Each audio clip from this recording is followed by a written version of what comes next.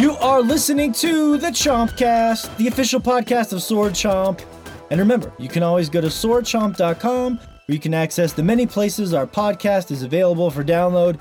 But if you're listening to the show right now, that means you found us. So welcome to the madness that is the Chompcast. We have a very special show today. Size does matter. As we discuss the magical PlayStation VR platforming puzzle game, Moss, the colossal frustration that is Kingdom Come, Deliverance, we battle giant kaiju-esque creatures with Into the Breach, and we talk a bit more about the biggest and best-selling game in Capcom history. We also have the Nintendo Direct to go over briefly, and, you know, some really funny polls this week that I posted on the @SwordChomp Instagram, including Moss, the Cheesy Gordita Crunch, Fish eating a spicy banana, and Tomb Raider.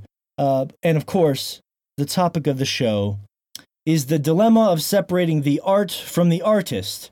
You know, how do we separate controversy when it involves the creators that make things that we love? This is going to be a gargantuan podcast that you don't want to miss. Also, as we get to some introductions, we have a special guest today. He's been here many times before. He's our good friend, Rich Meister, the maestro from Destructoid.com. How you doing, Rich? I'm doing good. Thanks for having me back, guys. Yeah, we love having you on, Rich. It's always a fun time here. It is.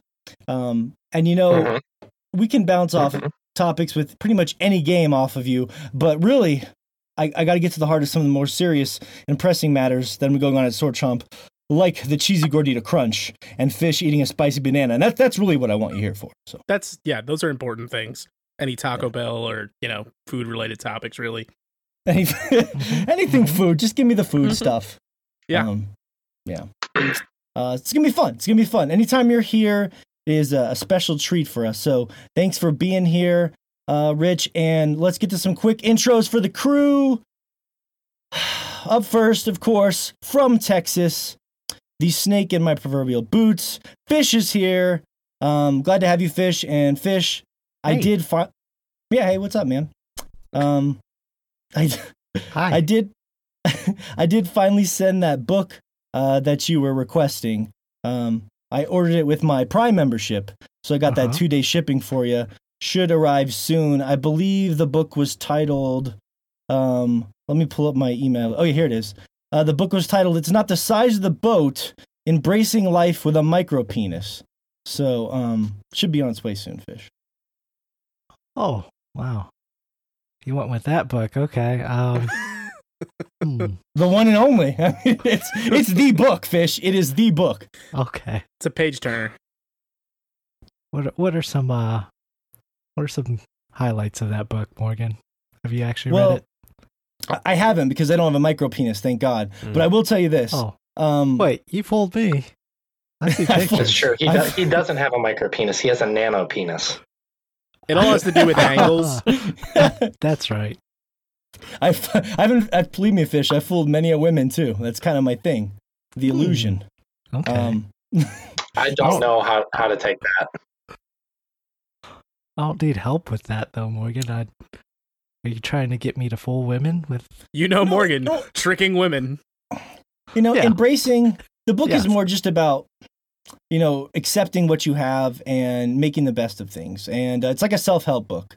It's powerful stuff. I think that you'll really get a lot out of it. So, and that's where the irony comes from. Morgan sending you that, as he was just literally talking about tricking women. He wants you to accept your lot in life while he doesn't himself. You know, he probably wants me to read it for him. Really high deception skill. We're in the same boat, so to speak. So glad to have you here, Fish. And again, that book should be there shortly. From Japan, the one and only Shay Layton is here. Professor Layton, as we call him. You can find him at Professor Layton because he's finally on Instagram.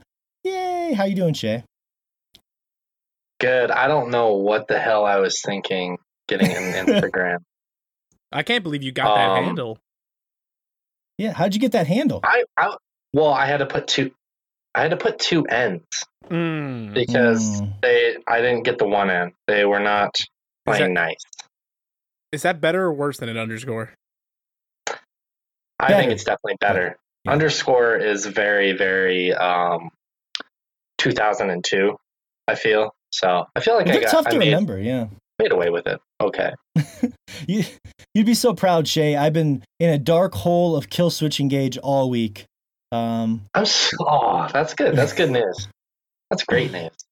Lots of their best album, As Daylight Dies, which is the best Killswitch Engage album. I will die on that sword. How do like literally every episode you have a sword to die on, I swear to God. Well, we are called Sword Chomp, so quit dying. Quit dying. It's the same sword. I just devoted my life. No, you're right. You're right, Rich. I just devoted my life to dying on the sword. It's the same sword. Somebody's got to do it. It's true. God knows Fish ain't gonna do it. He ain't dying on no fucking swords for nobody. Nope. That's why I sleep in the Mr. Destructoid head every night. Oh. Because I'm a company man. Yeah, our company is choice. That's how it works here. Just me murdering myself over and over for everyone's entertainment. But yeah, every time I listen to Killswitch Engage, I haven't listened to them in a long time, but every time I do, I think of you headbanging somewhere in Japan. So I always am. In a crowded farmer's market. Yeah. That's right.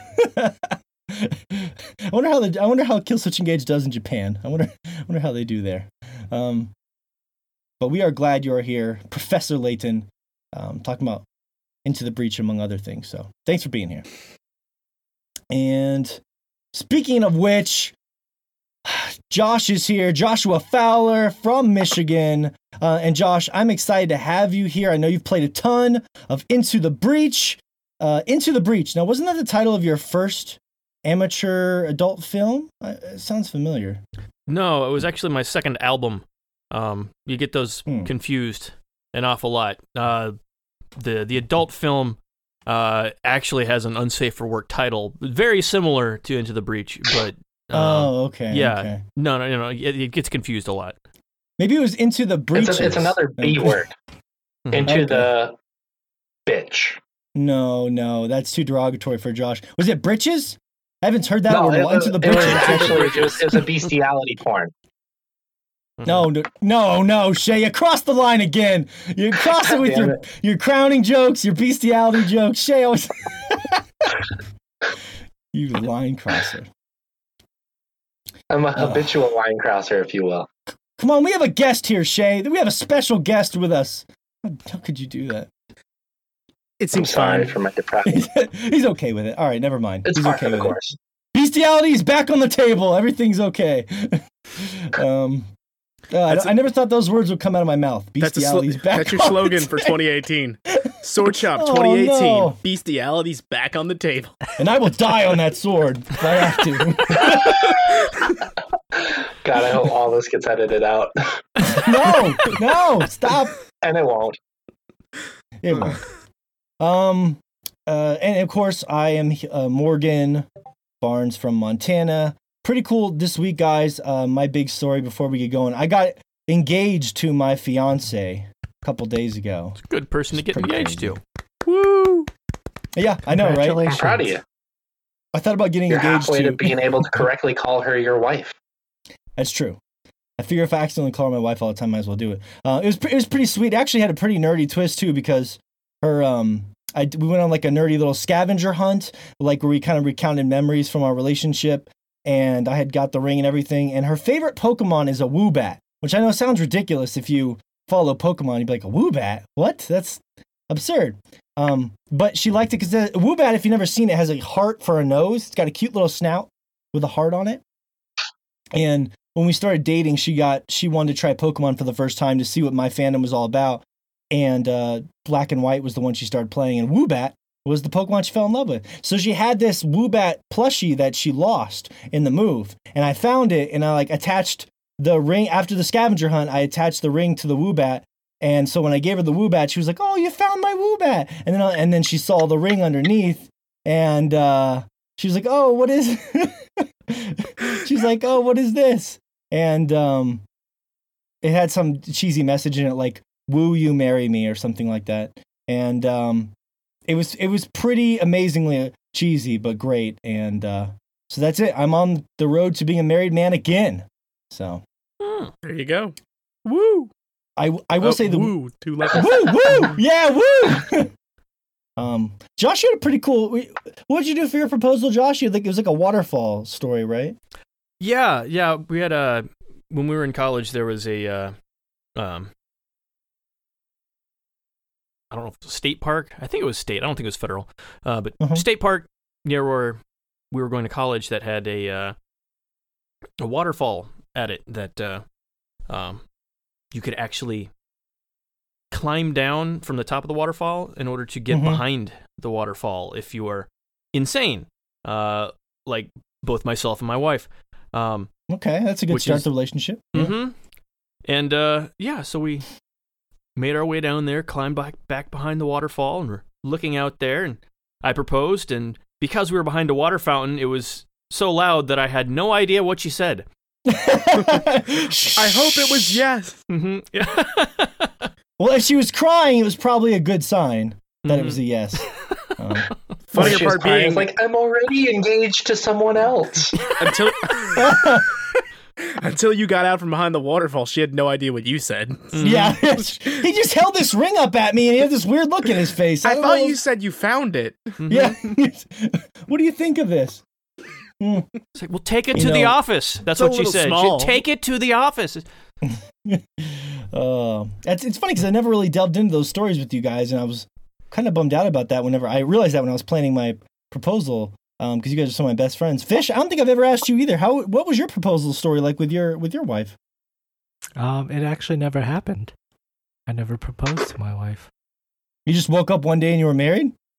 That's a cruel fucking twist of fate. Oh my God. Kinda is, yeah. He had a free afternoon. Pretty much. Yeah, I mean, we got married at the courthouse, but and I think it was just me, my wife, her dad, and my 6-month-old daughter. Well, that's the marriage. But I mean, like, what was the moment you decided to get married, I guess? Do you remember that? My wife actually just set a date, and I was like, okay, let's get married. I never actually proposed to her. Oh, but wow! That is the most Fish story I've ever heard. That is so Fish. Yeah. Oh just tell me when to show up. Yes. Not even that, but just we're getting married. Hey, Fish, by the way, I penciled us in to get married next month. Okay, good. Bye. Like, can you just give me the day? I think I need to call out of work. God, that explains so much. Yeah. Well, yeah. 7 years later, though, I do regret not having that moment of, proposing to my wife, because I feel like she did miss out on something. It's not too late special if you divorce her. Oh, okay. Rich is ahead of the game there. Okay. Divorce her. Do it again. She'll be crushed for like a day. Or just renew your vows. Just renew your vows. I feel like that's much cheaper. I think my way's better. It involves more lawyers and therefore is better. More lawyers. There will That's be how that most freedom, things are measured. I will be a single man. Well, I was curious because I know you're very anxious, Fish, and as far as like, social or anxiety sometimes, and like proposing is a little bit nerve-wracking. Oh, yeah. So I was it is. Hoping that's why you never did it. Exactly. Like, honestly, I did think about it, and I was like, oh, where should be the right place to do it? And like, I thought about like our first place that we really spent a lot of time and got to know each other, and it was like it's a flower or the gardens here in Fort Worth, and it just has a bunch of like flowers, roses, all sorts of stuff, ponds and stuff like that. And that was a place where I thought I would end up proposing her to, but it never happened. That is so strange. I just kept procrastinating until Fish would never procrastinate. That's not a Fish thing. I think I have the perfect proposal. I think I would take her to Home Depot and be like, you always give me wood. So here in this wood aisle reminds me of our relationship. And like you get down on your knees for my wood. I want to get down on my knees. I'm going to step you up a notch. You show up to the Home Depot in a gi. The ring is inside a 2x4. Okay. You karate chop it open. Ring falls out. So there's karate involved. Damn, that's impressive. If there's karate involved, count There's me no way in. she'll say no then. Well, Shay, I think like She'll be like, you know karate? Yeah, you really want most proposals to be a veiled threat too. So I mean, it works on so many levels. So exactly. There's like chains in the aisles at Home Depot. You wrap them around your wrist. We have bestiality and domestic abuse. I feel like this podcast is going par for the course. Yeah, this is exactly where we want to be. Okay, well that's bad. I learn more about you guys every day. That's for sure. Sometimes more than I'd like to know. What an experience.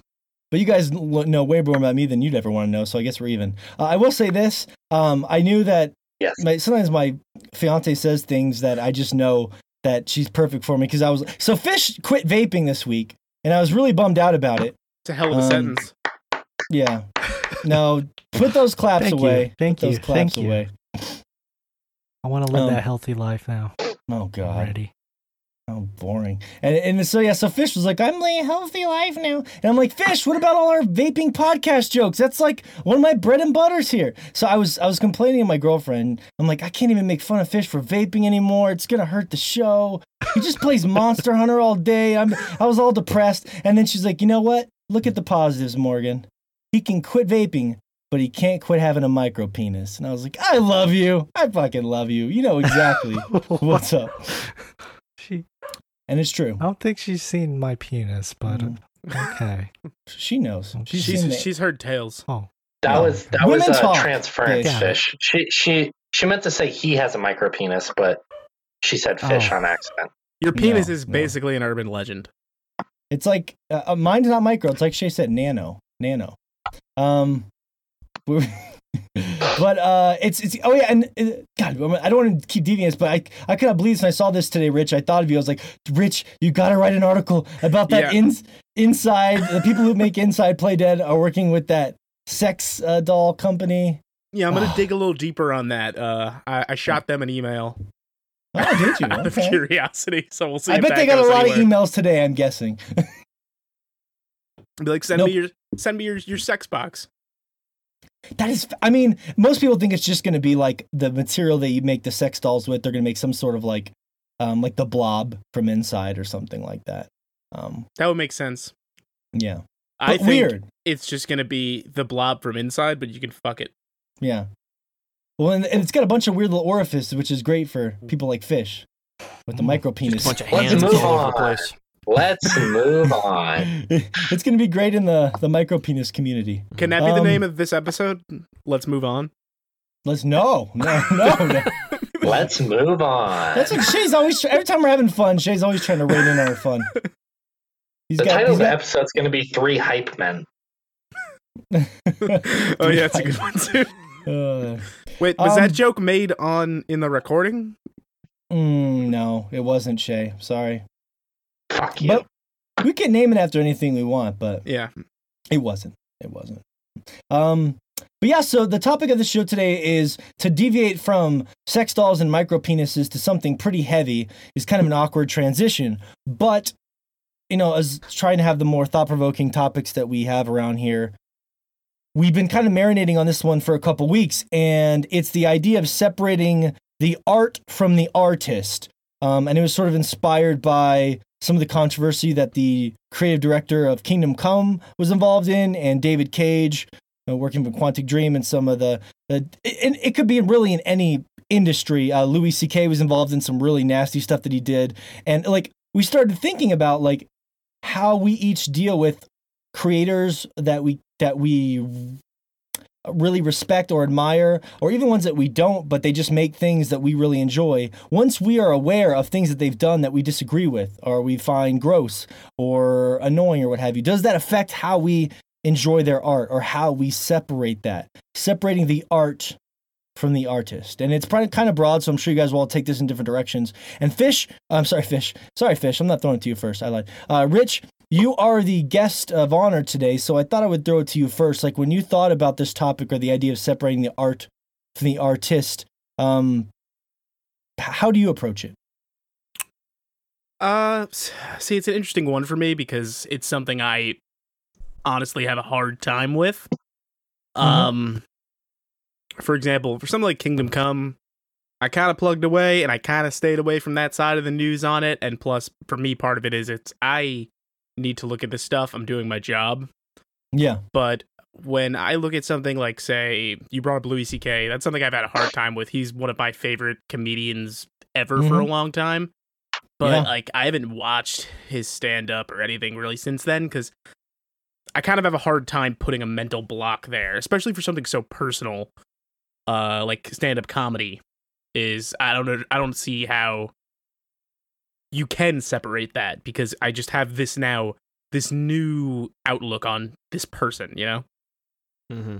Yeah, that's a good example. That's one I brought up because I know we're all huge Louis C.K. He's my favorite comedian, and I found that out, and I see his YouTube clips pop up now on my TV, and I'm like, I can't watch this anymore because, like you said, it's too much of a reflection of his personality comes out in the art that he makes. So that's really tough. Like I said, I think stand-up comedy is a particularly tough one because of how intimate of a thing that is. Yeah. How personal that is. No, and I mean, I struggle with that too as well, Rich. I mean, like the biggest thing that I thought was interesting about this topic when I actually sat down to think about it, because it had crossed my mind from time to time, like it did with you when you see like Louis C.K. stuff, is I never sat down and actually thought about how much it matters to me or if it even does at all.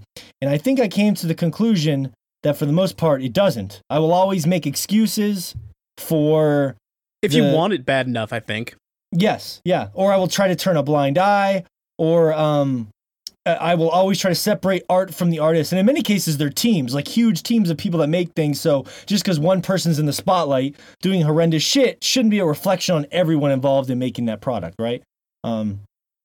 But the biggest thing to me is how much of their own personality comes out reflected in that work. And like you said, with comedy, it's trickier because a lot of it comes out. But with video games, not quite so much. But that's the interesting thing with something like the David Cage situation and the stuff that studio is going to, and then you're seeing some interesting themes that are going through Detroit that is coming out, and people are kind of dissecting that, I think, more critically than even they normally would have. But for me, it's just how much of that artist's personality is reflected in their creation. And that is a big part of it. Otherwise, I try to split it and separate the two because if I'm being honest with myself, I'm just going to make excuses. What about you, Shay? I mean, how did you approach this?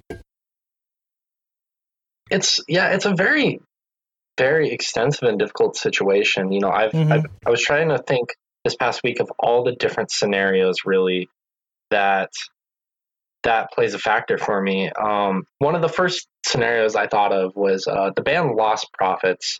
They were such a huge band back I remember that during my high school years, and then when it came out that the lead singer had with his girlfriend sexually assaulted multiple minors and recorded that, I mean, the band had to break up because the lead singer. He was the voice. He was the guy who had been there from the beginning, and that is such a scourge on that band. Like that mark is forever there. And they have a new band, but I can't remember the name of their new band, and none of you have ever heard of them. That's the sad part. No.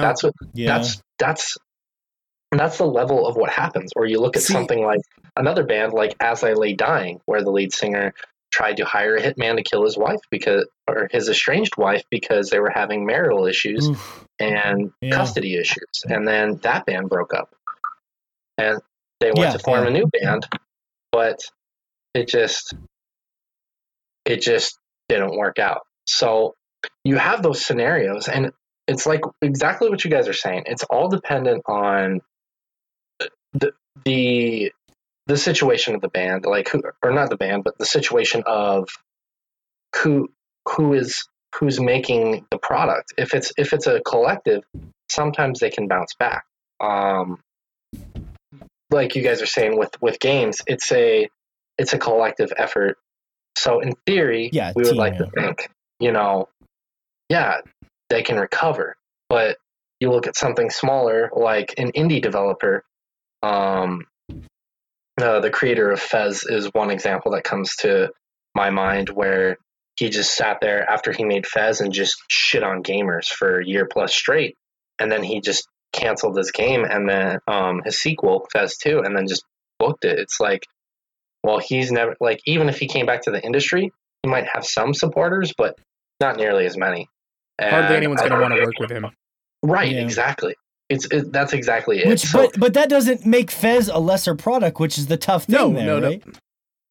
And the thing I think that distinctly makes it harder to do, and here's the thing that maybe makes it easier for games to a degree, for people like us who are like plugged in and pay attention to games and follow games or cover games, we know every gritty detail of these stories. Yeah. But for every one of us, there's 10 people that are just going to go play that game, and they don't know anything about the development team and the people that worked on it. Yeah. And they don't care. Yeah. Well, and doesn't that make it interesting, though, and I'm going to throw it to you in a second, Fish. Sorry, I didn't mean to jump in, but I was thinking about how we live in the social media age now, and it's so much easier to discover things that you don't want to know. And I'm not using that as an excuse, but when I grew up playing games or watching movies or whatever, there was almost nothing out there. You know what I mean? So it was like everyone was probably doing fucked up shit or had horrible shit to say, but they didn't have a platform to, spread it all over my face. Absolutely. You look at someone like Michael Jordan. You look at Michael Jordan, who he was so heralded during his time, and it's been recently in the past 5-10 years come out as social media has become more prominent, just how kind of a shitty person he was, where he was very philanderous and he had a really bad gambling problem. Yep. That shit comes out. Yeah, he was fortunate from the different eras, and it's interesting. Fish, what about you? Like, when you thought about this whole thing, I know you've been mulling around your head for a couple weeks now. Now that you're vape free, you don't have the vape brains anymore. Your clarity is no more dope ass clouds. I have clarity now. I see through all the dope ass clouds. No, Shay brought up that one example of the Lost Prophets. That was probably the first time like that band I've loved ever since like their first album. And they've been a special artist to me.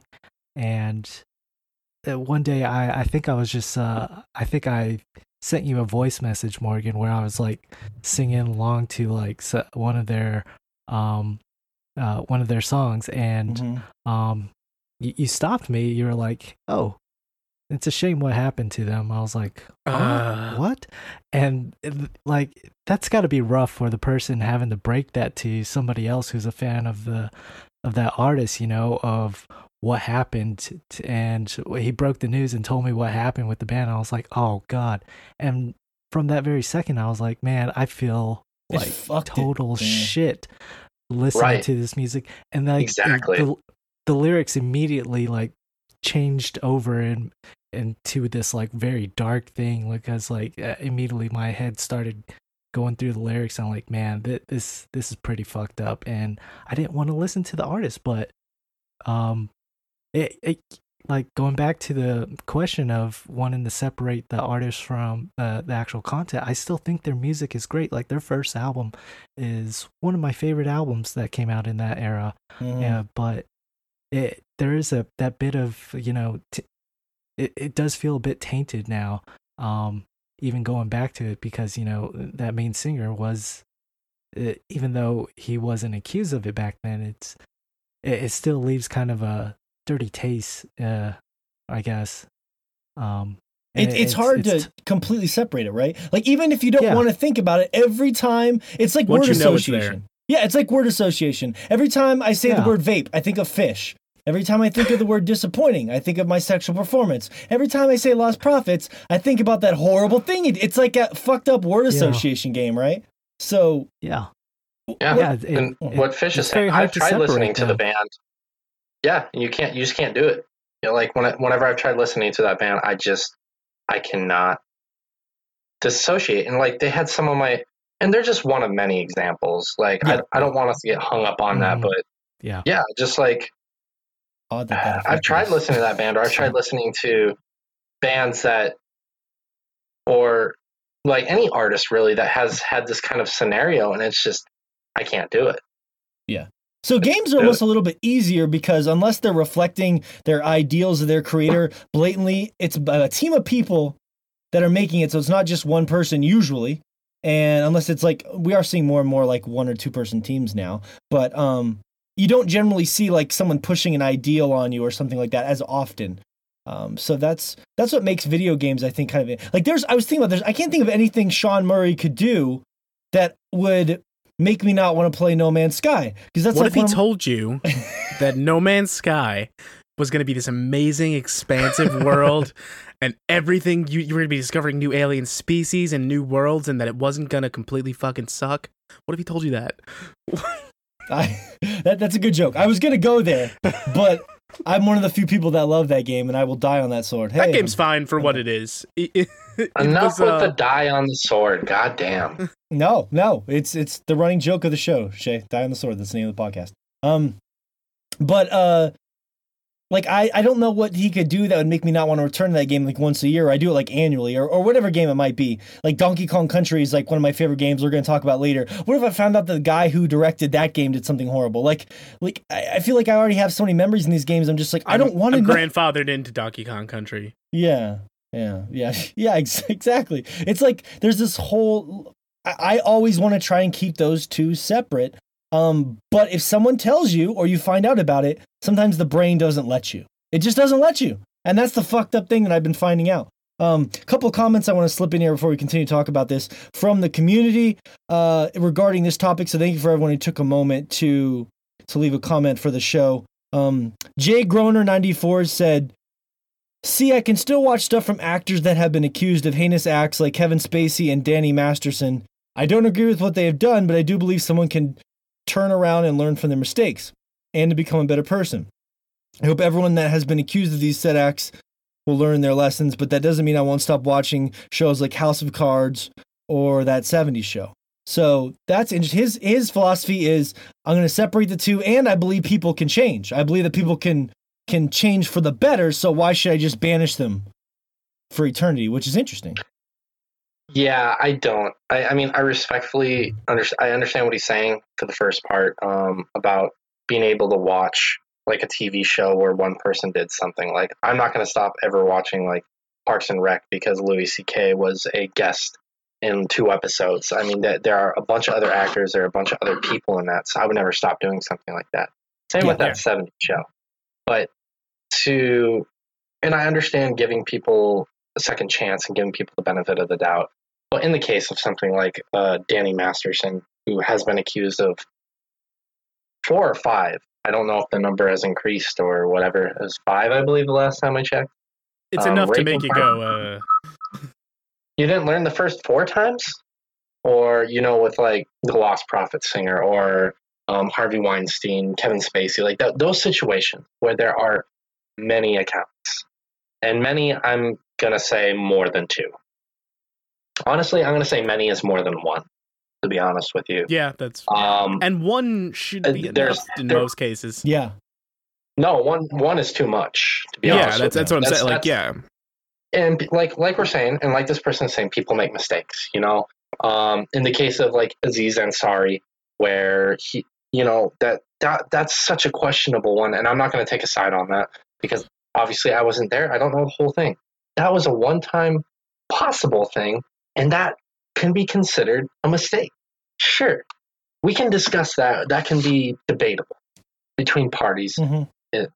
But the case of where someone has done it more than once, I don't consider that a mistake. But what, like, and this is totally kind of off topic, but like, what do we do from there? I mean, first off, how do we address that situation? Is it a mental illness, or is it someone just kind of predisposition to do these kind of heinous acts? And that's something that we probably shouldn't discuss because that opens a whole different aspect of thinking about this topic. Yeah. Crazy but it just can of worms. Yeah, exactly. But I mean, for me personally, it like in the case of Louis C.K., like you guys are saying, I can't watch a stand-up anymore because he's the one who directed it, he's the one who wrote it, he's the one who performed it. I can't do it anymore. like with lead singers and bands, it sucks for the rest of the band. I know, because I am a drummer, and if like I was in a band and a lead singer did something like that, I would be absolutely pissed. Especially if you were reaching those peak levels, you were making a decent amount of money for being a band. Like especially like the As I Lay Dying situation, that band was really starting to gain traction, and they were making money, and they were doing world tours. And then for the lead singer to do that, just not only uprooted the band's lives, obviously. I mean, that fucks them over, but obviously the family and the children, the wife and the children who had to deal with that. And it, just like shit like that, like it's incredible. And you think back to, and this is kind of, I think, where the situation originated is the whole Gamergate situation. I honestly, and I'm going to be completely transparent about this. I didn't know much about Gamergate until the past 2 weeks, because during that time I was going to college. I wasn't really paying attention to what was going on with gaming media and gaming culture, or whatever you want to call it. And just to read about everything that happened was insane. And it's not just the people who supported Gamergate, it was people who were against Gamergate too.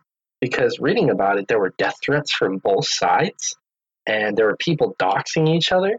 Like, that's insane, because you are for or against feminism or equality in a game, to basically put someone's address and phone number, and that uproots their lives. And it's crazy. It's such an extensive and difficult subject to talk about, because it really can fuck with people's lives and their livelihood. Like, there are some people that will never be able to reach those peak levels again, and the families or the people that are affected by it, it's just insane. Yeah. How do you feel about that, Rich? I mean, you're pretty into the connected with the industry, probably even more so than most people I know. I mean, how did you feel about that whole? I mean, if you're as much as you're comfortable talking about, I mean, how did you feel about the whole Gamergate situation? God, that's a can of worms. Like it's very difficult to talk about. I mean, I guess just simply it's difficult to even talk about now, like exactly like you said. And all of this was going on before I was really like making contacts in the industry. But like Shay said, just like looking back on it was a mess of a time, and you could dig into every grimy detail of people just doing shitty things. And I am glad that it doesn't come up that much anymore. I'm glad it's hard to believe it was that bad. About. Looking back at where we are now. It's hard to talk about. Yeah. It's sorry to interrupt. It's hard to talk about now because of the fact that I personally, and granted, we're not the biggest podcast in the world, but I'm afraid to say too much because I don't want to get doxxed. I don't want my family to be at risk because I have an opinion. You know what I mean? Yeah. Like, it's fucked up. Whatever way you look at it. Yeah, it's tough. A couple more good comment, and that's why really with this topic in general, we wanted to it was more about the idea of how you deal when you find something about a creator that makes something you love. How do you deal with that relationship to their art that they make at that point? But a couple other quick good comments we had here. Dark Knight Cacophony, one of my favorite names. He comments sometimes. I believe so. Yes, I think at times. Cacophony, God damn it. I think at times it can indeed get harder to do so. Like mentioned in this day and age of social media, which I was talking about earlier, you slip up and say something regarding even liking a song from someone who is known for something disruptive, you become a target. Even now, if people say, wow, I really wish that show had not been canceled, yet if an actor or actress responsible for something foul comes out, it becomes the problem. No longer is liking it the problem, but because people wish to toss out the torches and begin bold protests before the facts are even laid out. So that's a tough thing I think he's getting tonight. I'm sorry, I kind of blundered through the middle of that comment, but what he's saying is that sometimes people can all rush quickly to the nailing of the person to the cross before all the facts are laid out. And that is another interesting thing to add to this topic is when you find something out about someone who makes something you love, are you going to take the time to gather the facts? Are you going to swarm along with social media and just take in things people say? Which adds another interesting layer to the situation. It's to me, Go ahead. Sorry, I thought you were done. Sorry. Go ahead.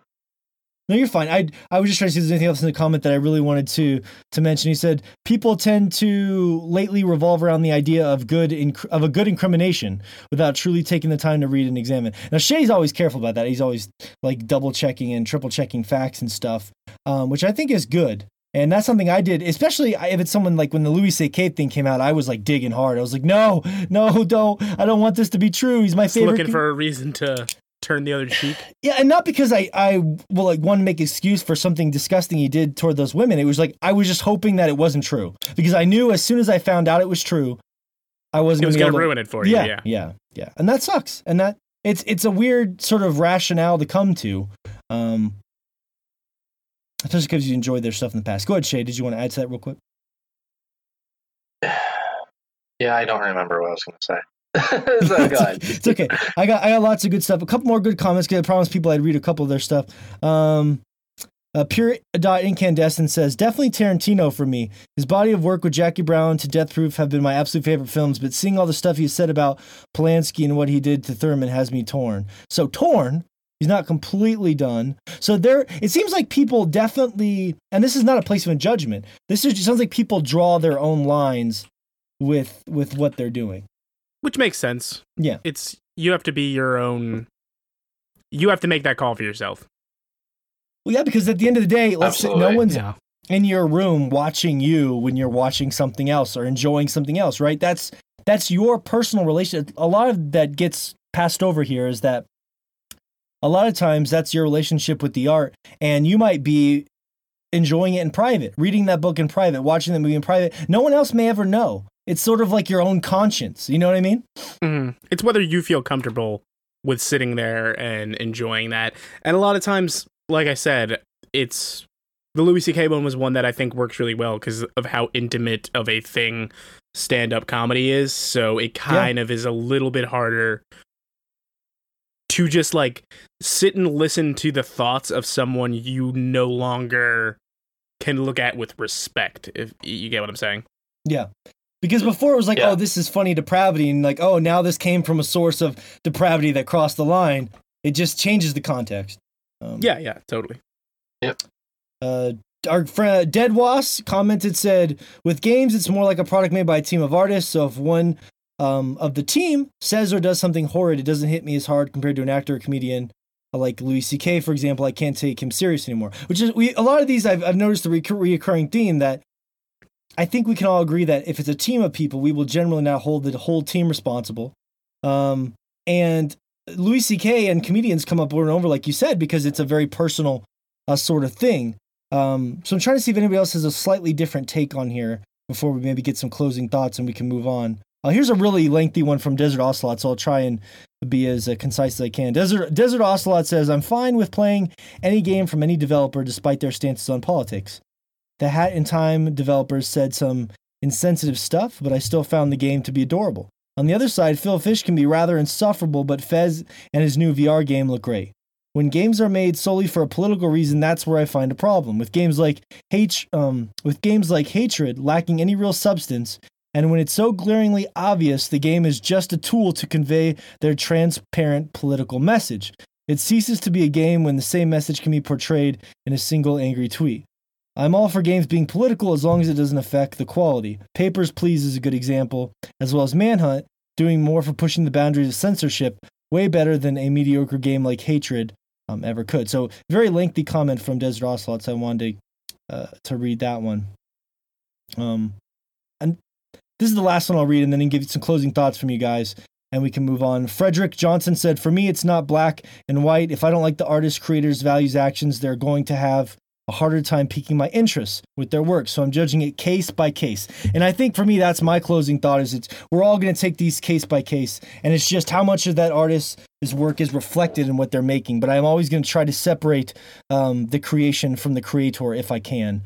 What about you guys? Do you guys have any closing thoughts on this? I think that last one you read was probably the best statement out of those, respectfully. And I think everyone else for submitting personally, but I think the most disparaging thing about anything that happens in this realm is that is when people don't make up their minds for themselves, letting other people's morality and other people's decision-making skills dictate how they feel about a situation. Because you should be strong enough in your own values and your own beliefs to have your own opinion regarding these matters. Because I feel a certain way doesn't mean that someone else should feel a certain way, because I have my own set of values, and it doesn't make them right or wrong. That's just the way it is for me. And that's the way it always will be. And I think with other people, that should be the case. You should make up your own mind regarding these matters. And it's difficult, because if you feel like a certain way, like one of the people said that they can still watch Louis C.K. or they can watch Danny Masterson, you might have a whole herd of other people saying, how can you do that? Well, how can you judge a person based off of that? It's hard, because like people were raped, people said and did some really shitty things, and it's such a polarizing issue. But at the end of the day, you should still have your own opinion regarding it, whether it goes against the grain or not.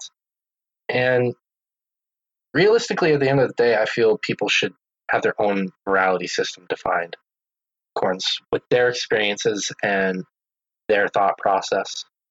And I don't know. I think that's a good. Yeah. What about you, Rich? You got any closing thoughts? I think for the most part, Shay kind of hit the nail on the head with it there, but it's about as simple as that. You can't. This issue is a big issue, and you can't just look at it as this lump sum black and white issue. I think you need to look at it case by case and decide what you're comfortable with, where and when you can and can't separate it, and what another person's values, a creator's values, mean to you as someone enjoying something they've created. Yes. Yeah. Does your enjoyment cease your moral conflict? Yeah. Fish, closing thoughts. Yeah, I agree with you guys mostly on how we should kind of approach this going forward, especially with, how quickly knowledge is brought out to the masses and how quickly people can find out about, these ongoing investigations and accusations of what these people have done. But there's a part of me that thinks, that art should still go on. But like, I got this notion of thinking like, man, back in like Nazi Germany, the soldiers used to go and actually burn books, and deface, statues and pieces of art like that.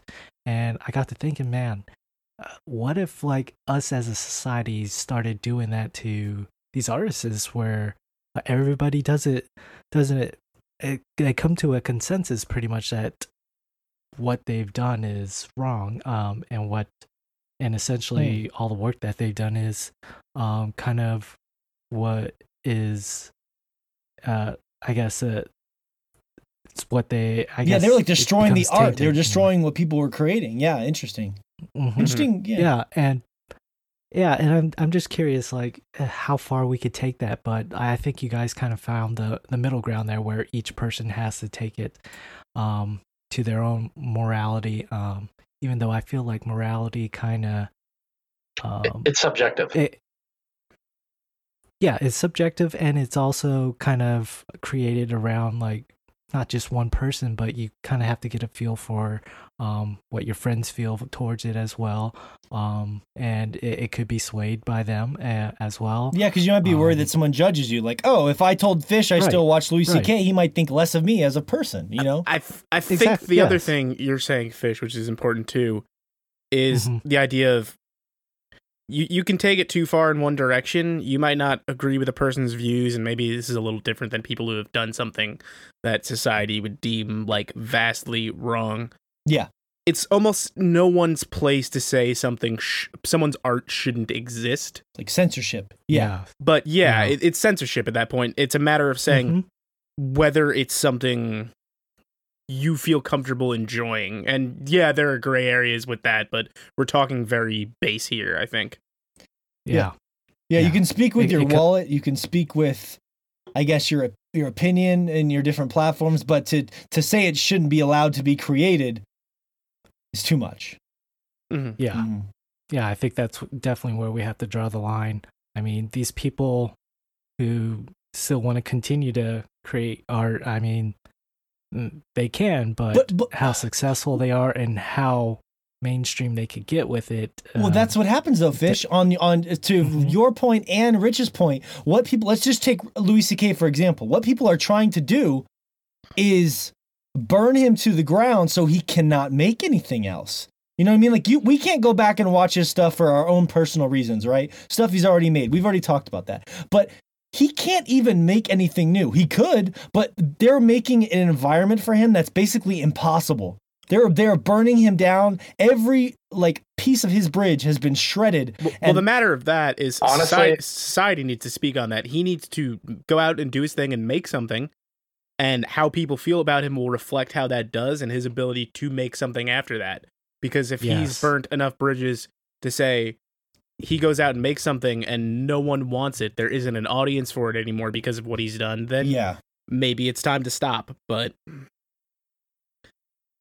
yeah, I like to think that these people can change and that they could change for the better. And I would like to see that. I mean, Louis C.K. was indeed one of my favorite stand-up comedians. And it's such a shame that I can't look at his content that he has now that without looking at it and just shaking my head, and not agreeing with all that stuff and just feeling overall feeling of disgust if I enjoyed any of that anymore.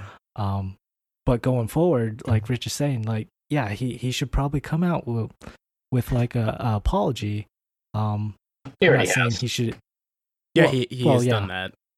Yeah, but I mean, something a little bit if he was to make something else, his next stand-up, if he wanted to, he should definitely have something in the beginning of there where it shows that he's very apologetic. Before he goes on, confront the issue head on. CK's. Yeah. It's the best way to deal with stuff like that. Yeah. And from there, let the people decide whether or not to accept that or not. But we're all usually alone in our living rooms, maybe watching our TV shows and our movies and our games, and we're making those decisions even when no one's around us. We're because of our personal. Those personal decisions that we were making, and that's what Shay was talking about, and Rich talking about our own personal moral compass and our own decisions, and that's why I like this to be a non-judgment zone. Like this, we're not judging any of our commenters or anybody else. This is just discussion for the sake of enjoying how complex. Enjoying might not be the right word, but it's fascinating when you look at how complex these sort of scenarios are. And yet, as people with a podcast, we enjoy art, we analyze art, we dissect art. It's right in our wheelhouse. So, yep. And I guess for me, as a final note, I would like to say, and this isn't reflective of any of these other guys, I really don't have any sympathy for people like Louis C.K. or Danny Masterson or lead singer for Lost Prophets, Ian Welch or Welsh is his name. Can't remember his last. I can't remember his last name. Yeah, something like that. Whatever. Who can remember? It was a long time ago. Yeah, I don't have any sympathy for those scenarios. It's like there were victims, and there were a lot of victims, and the families will have to live with that for the rest of their lives. I don't have sympathy for any of those people. Yeah. What I do have sympathy for is obviously the people affected by that, but also the people who identified so much with the art that was presented, and it's forever tainted, and it feel almost betrayed in a way to a degree. Yeah, and it almost in a way ruins our kind of perspective on art in general. Sometimes it's like we have these heroes that create these brilliant, for lack of a better word, even though I hate this word, masterpiece, and we have to look at it as such, like, oh, there's this brilliant piece of art. Why was it created? And that's I guess that brings us back to full circle. At the end of the day, even if these people did this shitty thing, can we accept the art away from the artist? And perfect closing comments on what you're saying, Shay. The phonometrician says, wow, yeah, it's a tough one. Something me and my friends have been discussing over the past few months, and we still don't know. I still don't know what to make of that. For a lot of people, it's such a complex issue that they don't know. And I think it's okay to throw up your hands and say, I don't know. That's okay. That is an okay option. It's not an easy issue to talk about, so. No. Yeah, I think it's perfectly okay to do that.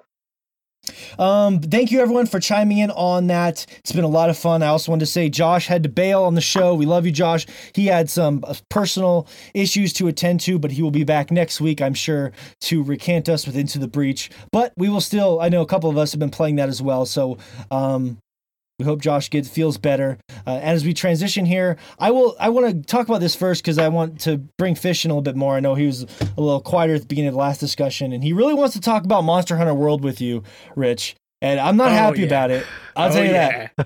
I'm not happy. We're going to talk about Monster Hunter. So I figured I'd give him a little time, even though we have talked about this before. Okay.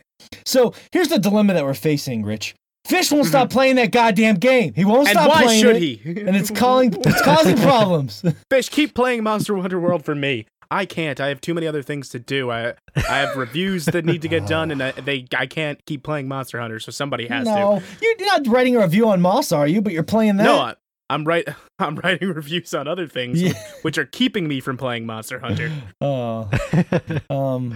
What about like Moss though? You're playing Moss in VR. I am playing Moss in VR. I'm finding I'm still not done, because I am working on a rather large review at the moment that's kind of monopolizing some time. What is it? Is it top secret? Can you tell us what the review is? I could talk about it. It's Vermintide 2. The Warhammer joint. Oh, okay. Gotcha. Mm-hmm. Not Warhammer 40K, not space. Magic swords deal. Regular Warhammer. Mm-hmm. Who got the Moss review? Who's the lucky fucker that got the review of Moss for Destructoid? Our good old EIC Jordan DeVore handled the Moss review. Editor-in-chief and he loved it. It's one of our editor-in-chief, and he enjoyed. He had a good time with it. Yeah, as well he should have. Anyways, that's for later. But yeah, so Monster Hunter World. I'll save my negativity for the end of this discussion. Played it for 2 or 3 weeks with Fish. He actually said this to me today, Rich. He said, but Morgan, you gave up on it. It really opens up after about 130 hours. He said that to me. That's, you know what? When we're going to talk about Monster Hunter, he's right. It really does open up after about 130 hours. Hang in there, everybody. Hang in there. You know what's astonishing? It's amazing the things you haven't seen in the first 100 hours of Monster Hunter. It's amazing what that game still has in store for you.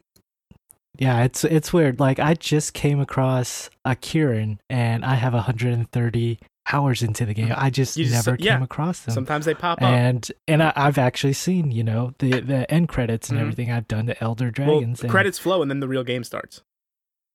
Yeah, it's like Destiny, pretty much. And pretty much, yes. I mean, there is that campaign, but I think Monster Hunter does a better job of actually spacing out what you're doing in that game, and the content keeps delivering, whereas I feel like Destiny has a huge drop off. Yes, yeah. Especially for like Destiny 2, where it drops off big time, since it is kind of a clone of the first one. But yeah.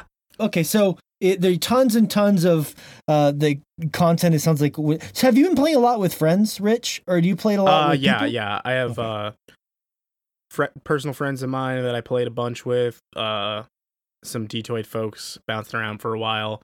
But there's still plenty of fun to be had in solo. Like, I soloed for first 2 days, just kind of like grinding out monsters. But there's nothing quite like just going on an expedition with like a full 4-man hunting party and just doing what comes natural, which is killing monsters with a big hammer. Yeah. So that's your weapon of choice, the big hammer. Is that what you're saying? Yeah, I'm a hammer man, as the kids say. I actually switched to the greatsword recently, which is a weapon of skill. I had to really, get comfortable with it first, but I'm digging it. Yeah, I love how like each weapon just feels totally different. It changes from the game next. so much, yeah. Yeah, it changes up your play style. Like the battle, essentially each and every battle you come across, or each monster you come across, is you tackle it in a much different way than you would with say like going from like a lance to a gun lance, like it's just very different, and I like that about the game. At first, like my initial thoughts on this game, like I thought, man, these enemies have way too much health, but as you progress through the game, like you learn how to do optimal damage, the weak spots on the monsters. What weapon wants to aim for where. It's the thrill of the hunt. Yeah. You got to get more into trapping. You take them alive, get more materials. Got to use your mantles. There's so many systems in this game that it could be overwhelming at first, but I think they do a good job of actually like spacing. Yeah, it trickles them out at a good enough pace to be like, all right, now that you fully kind of have your head around this idea, here's something else you could be doing. And what was your what was your relation to past Monster Hunter games, Rich? Did you play any of the other ones? I briefly dabbled in past Monster Hunters. It's something I always really tried to get into. I even thought about importing the Switch version at one point and trying to dabble through that. And that was right around the time Monster Hunter World got announced. That was the first time I saw footage from that game, and I was like, I'm gonna version. wait. What do you mean Switch version? There's a Japanese the 3DS. Last 3DS Monster Hunter game was ported to the Nintendo Switch in Japan. Wow, that's weird. And okay. I thought at your boy. I thought about importing that, but I mean, who's my boy? Who's my boy? Anyone you want. I'm saying if you want it, I'll add your boy. Oh, yeah, it's true too. Oh God, now I kind of do. It's all in Japanese. I know. Yeah, I'll think about it. But I mean, Monster Hunter's already confusing enough. Does it really matter if you can't read it? Now I kind of get it. Now I kind of get it. So what does it matter? Right. Just grab a Anyway, the main gist of that is like, from what I understood, what I can tell, and from past attempts where I've bounced off like fairly quickly, this game is still really daunting. But there's so much quality of life stuff and like better crafted tutorials that like this was the Monster Hunter design for Western audiences. And it's doing a good job of finally getting Monster Hunter to take the West by storm, because it's been such a big deal in Japan for so long. But why? I'm fascinated. Here's my theory, Rich. I think it's timing, and I think it's the aesthetic. I think that the super realistic aesthetic, and I think the timing. Oh yeah, totally. It's not. I mean, there isn't anything about this game that's real. Is that what I said? Hyper super real. Super real. I mean, I'm going to describe things like that. Light drift. The hyper super real flavor of this. As a writer, I describe things like that all the time. Yeah. The hyper super real sound of this music is just. Let's dissect that. Photorealistic. It's not real, but it's realistic, but it's also kind of crazy and I don't know. Fuck that. So I went crazy on the adjectives there, but the point is, it doesn't seem that much different to me than prior Monster Hunter games. And I played many of them for quite a while, so I'm fascinated by how well this game is doing. I just think it's a timing thing. You know what I mean? Like, timing is definitely a big part of it, because now's the time, and they took things that like Western audiences relate to more. Like they took that like hub central idea of like the tower from Destiny and applied it to Monster Hunter. That Destiny was already stealing from Phantasy Star. Along with its everything, and they. Yeah. They jazzed it up like in the right ways. What I'm saying is we should all be watching the Phantasy Star anime. Well, let's slow down there, buddy. Okay. Get right on. Did you guys hear about the StarCraft comic that's coming? I did not. No. No one gives a shit. I wish Josh was here, because then he would give a shit. Josh isn't here to acknowledge the StarCraft. It's going to be a 4-part comic. I can't remember the name of it, but it's based off StarCraft, and actually, from what little I've seen, it looks pretty cool. So, just random aside. It's called StarCraft 3. That just really appealed to me, someone who hates comics and hates StarCraft. It's right up my alley.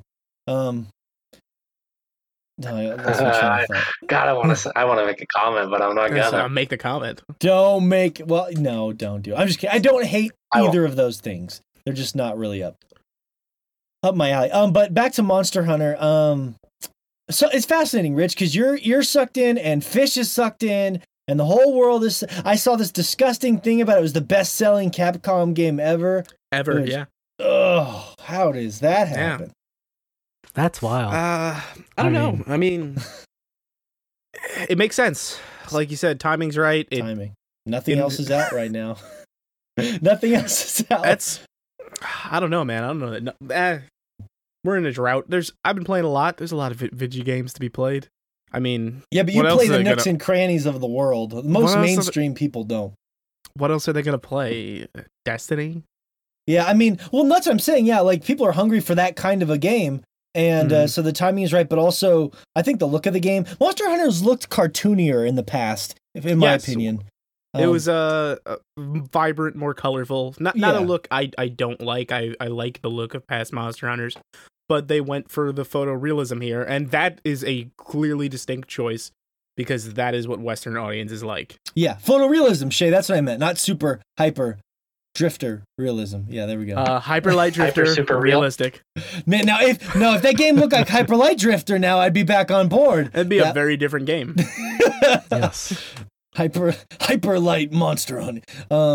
That would be something really special. Monster Hunter Drift. It's the unofficial Kickstarter project Monster Hunter racing game I'm working on. Link is in the bio. Is what it is. Yeah, when you kill a monster, you just puke a bunch of blood because you just feel so awful about everything. Rathalos has a really high drift skill, but his base speed is like real slow. But great acceleration. All of this is going right over my head. That's okay. Talking about Monster Hunter. And now, well, it's funny because Shay's actually in Japan, and now Monster Hunter is huge in America. It's just like everything's reversed. Don't you just have like a Monster Hunter pop-up restaurant like every other day? Yeah, where's the Monster Hunter restaurant? Yeah, man, I just eat chimera brains and you get like meat on a big plastic bone. That's a thing. This translates really well to an audio program. Yeah, I know we're all staring at each other at the webcam and everyone's like, did you know there's a Catherine restaurant in Japan? I gotta have Shay go there. I want him to go to the Catherine restaurant. There's a Capcom restaurant that does all sorts of crazy stuff. They do there like a bunch of those. They do like Resident Evil themed drinks. It's like a red herb, green herb mix. Huh. Oh, that's like they have pop-up. That's one of the big things here that I actually didn't know until I got here, and I'm sure some of our listeners do know this, but I didn't. Is they have like pop-up restaurants where they'll exist for a few months at a time, and they're basically we get those in New York, but not as often as like it's a big thing in Japan. From what I understand. That makes sense. Yeah, and they just pop up, and they're random. I would say nerd culture, honestly. And I don't mean that in a negative connotation, but like a few months, or I think it was last month, they had a Full Metal Alchemist Brotherhood cafe restaurant pop up for like a month and a half, but it was in Tokyo. That's cool. Yeah, they just have that type of shit pop up all the time. So that's neat. Yeah, so I think, Rich, my two like issues I was running into with the game that me and Fish have argued a lot about are the first one is just I think that the online systems in the game, like people are nicely saying it's archaic. There's no excuse for that. That everything is so weird. Just how you go about forming a hunting party is like the most nonsensical bullshit ever. First, you have to be in that hunting lodge, which I think is the 12-person lobby. And then you need to post a quest, and they need to accept it. If you're doing a story mission, you have to watch the cutscene first, and then fire an SOS flare so they can join. Or leave the mission altogether, and then they can join your party, and then you go back in together. Yeah, which is another way to do it. There's no excuse for that. It's a bit That's convoluted. just poor design. Yes, especially for a game that I want to spend time with other people playing. Yeah, there's no excuse for that. I won't try and make excuses for that. Yeah, that's a bad part of that game. But I will say, playing it solo, like jumping into other people's SOS, it's very streamlined. It's almost like jumping into a strike in Destiny. You just click on the strike playlist, and you're automatically having fun. And if I didn't enjoy playing it so much, I wouldn't put up with that sort of stuff. It's right. Well, that's the tricky part for me is it's a game designed around playing with other people, but the way in which they designed to play around other people sucks. And like that's a pain in the ass, yeah. Yeah, but I mean that's the whole crux of the game for me. I don't really enjoy playing it alone that much. I like playing it with friends. So like when they're like the online is straight out of like 2005, right? And I can't accept that. I can't, like, there's games have come such a long way. I can overlook it simply because once I'm in there, it is some of the most fun I've had with a game in an online multiplayer experience in a long time. But more fun than Destiny? Would you have more fun than Destiny, or did Destiny 2? Yeah, I had some fun. No, but more fun. I'm comparing. Oh yeah. It's a way better game than Destiny 2. What? Put that on your box. Wow. Yeah, I would agree with Monster Rich. Hunter That's World, something different. Way better game than Destiny 2. Wow. Consult Metacritic. Don't at me. No, I don't. Metacritic can burn in hell for all I care. Take that for data. Shout out to David Fisdale. I'm shocked. Don't at me. I don't need to go into my nitpicky shit because it's not that important. But just for me, who's someone who wants to play that game online only and primarily with my friends, I was the nuisance. Every time I'd log on to play with Fish or one of our friends, they'd have to wait on me to go through a cutscene, or we'd have to jump back and forth. Or it was, you said yourself. It's not excusable. I agree with you, Rich. You said it yourself. It's not excusable. No, there's no excuse for it. It's that entire matchmaking system should be scrapped and revamped from the ground up.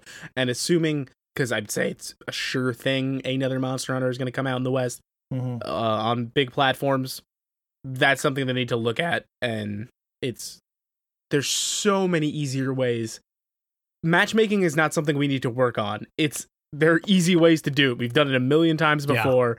Yeah. You don't need to go back to the drawing board with matchmaking. No, that's what I'm saying, Rich. The fact that they got it wrong is pathetic. It's pathetic. Shocking. It's 20 fucking 8. And Nintendo didn't even make that game. I know.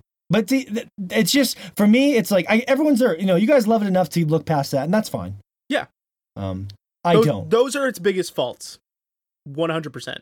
It sounds like if you get 130 hours in, those faults start to seem a lot less problematic, but I just... Oh, yeah, because you haven't slept in days and you can barely... Oh, I mean, the gameplay's fine. It's not... The gameplay's exceptional, I agree. It's fine. It's fine. Bombastic fun. I will say this, that the cats are cute. That's the best part of the game, is the little cat creatures. Palicos are a time and a half. Yeah. In the 3DS incarnation that made its way to Switch in Japan, you can choose to play as a Palico in multiplayer encounters, which is pretty cool. Huh. If you wanted to be a cat. Yeah, I probably would, because my human character looked dumb. Anyways, maybe you guys can get together and play some time and jerk off a Pookie or something. Or Pookie. I don't know, whatever those things are called. You gotta get that venom out somehow. You gotta get... It's only one way that venom's coming out. Let me just play. I want our listeners to just use that visual image for a while. Just swirl around in their heads. Okay, so we hit our Monster Hunter quota. Thank God. Let's move on to something else. But I know Fish wanted to talk to you about it a lot because everyone here hates Monster Hunter. Yeah. So I mean, they're wrong, respectfully. Well, we would be fine with it. It's just Fish has been neglecting all of his other podcastly duties to play Monster Hunter every day. So honestly, I'm fine with it. It's a good choice. Yeah. We don't support It's the game to be playing right now. It's taking the West by storm. I'm worried about the West. Moving on, as far as the next topic of discussion, I want to talk a little bit with you about Moss, which is a game we were pretty excited about discussing. It is the new VR game. I know some people roll their eyes when we talk about VR, but... It's hard to not sound like an asshole talking about VR to people that know nothing about it. Oh, us and our special VR headsets. But I mean, this is one I did a poll on our Instagram page, and it came back fairly overwhelming in the 60s that people wish they had PSVR to play this game. Like it looks like would reach a broader audience, but people, it's a price point or they can't get VR yet or what have you. Yeah, it's not. Yeah, it's an expensive piece of hardware, and in certain areas, it's not an easy piece of hardware to track down. Yeah. But it's doing better. I know Skyrim helped it sell a little bit more. I get frustrated because a lot of the podcasts I listen to, I feel like there's people always ragging on PSVR, and I just don't agree with it. and I feel like they're a little bit out of touch, but I know it's a touchy thing. But anyways, this is not time for me to rant on VR. I want to talk about Moss with you. I finished it last night. I'm not done. Okay. But of what I played, what a like unique little use of VR. Like, it's so different than anything else I've played in that format. Mm-hmm. It's just for anyone who doesn't know, the whole perspective of Moss is it's a 3D platformer. You're playing as a little mouse. What is the mouse's name? I cannot remember. Quill? I can't remember. It doesn't matter. Quill. Oh, I didn't hear you say it. Sorry. It's okay. Okay, yeah. So you're playing as Quill. You have a little sword. You fight bugs sometimes. You jump around and do these little 3D platforming areas. But the perspective is almost like, I guess, like a diorama in a sense is a way to put it. Is you are looking down at this like mouse village or like these ancient ruins or whatever, and you can kind of like turn your head and look around to see different passageways and find stuff hidden. It's just, you can interact with certain things like open gates for Quill. It's really neat. It reminds me of like the strange thing that human beings seem to like, and I don't know why, and that's really tiny things, which works out well for fish and his micropenis. Really tiny things that act like they're humans is what we like. Or oh, there we go. Or like fish's penis. Yes, which tries to act so human, too human, to become human. Mm-hmm. So it's like, imagine. Okay, so like there's this weird psychological thing I noticed when you're in that game. It reminds me of being like looking into like if someone had a very extensive model when I was a kid and I was like sticking my head into it. Let's say it was like a very elaborate model of a building, and I poked my head inside of it and I could see all the tiny little chairs somebody carved and the little windows and stuff. That's kind of what playing this game feels like, because you're like the size of a human, but you're inside of this little mouse world. And there's just something fascinating about looking into a tiny little world. You know what I mean? I don't know how to explain it other than that. Yes, obviously it feels like you're a human inside of a mouse world. It's intriguing. Well, that's the main thing. It doesn't feel like, you don't feel out of place. No, like you feel like you're just sitting down somewhere, just hanging looking out in on this little mouse village in the forest, and the little mice are looking up at you. You're like, "What's up, dude?" And like, let's go do some hero stuff. Well, that's one of the cooler things about the game that VR has not done in a lot of other cases that I've noticed, and I could be wrong, so if I am, you feel free to correct me, but your interactions with the mouse they're subtle, but they are heartwarming. Like, you can pet the mouse, or you have to kind of grab it to heal it. You can, you have, it'll look up with you and point like, oh, over there. You know what I mean? Like, you as the player also have a role, I think it's important to say, is you're a what's called a reader, is so like, Quill will like look up at you. She's aware that you are a presence, whether you have a corporeal form or not. She's aware that you have a presence there, as that character is. Yes. And it's cool. Like, some of the puzzles are really clever toward the end. Oh my God. You'll be like moving things onto levers while controlling Quill with the controller. So, and I didn't expect it actually to control as good as it does. I mean, it's pretty simple. You basically just kind of dash around and slice things and jump, but it feels like really tight and smooth, which I like. Yeah. And it looks great. Yeah, it looks great. And it's special. Like, there's just something about the way that game looks in VR. I'm excited for you to finish it. It's really clever. It's the story I kind of lost interest in. I just started skipping it after a while because it seemed like just mumbo jumbo. But I've never seen VR utilized like this, and it's an incredible use of VR that doesn't feel like a gimmick. I mean, the word gimmick is kind of dumb to me. If a gimmick doesn't have to be a bad thing. A gimmick is... I like the term better than gimmick. I like the hook. What's the hook?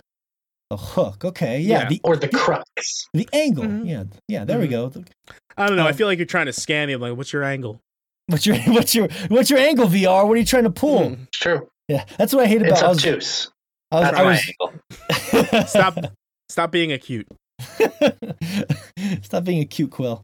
You know, I've been watching a lot of Silicon Valley lately, and they actually, in the last season of Silicon Valley, they pigeonhole VR as like the fucked up fad, but it's like the big thing in Silicon Valley, and it kind of pisses me off because, you know, VR is just such a strangely misunderstood yet sought after and popular thing. I feel like VR isn't going anywhere. It will. I think what we look at as a VR experience now will be very different from what we do in 5 years. Mm-hmm. but I don't think it's going anywhere. I think that this is an early iteration, but I think it's here to stay in some form. Yeah, no, I agree. And like people, this is the kind of game I would put in my short list. Resident Evil is number 1 for me. Resident Evil 7.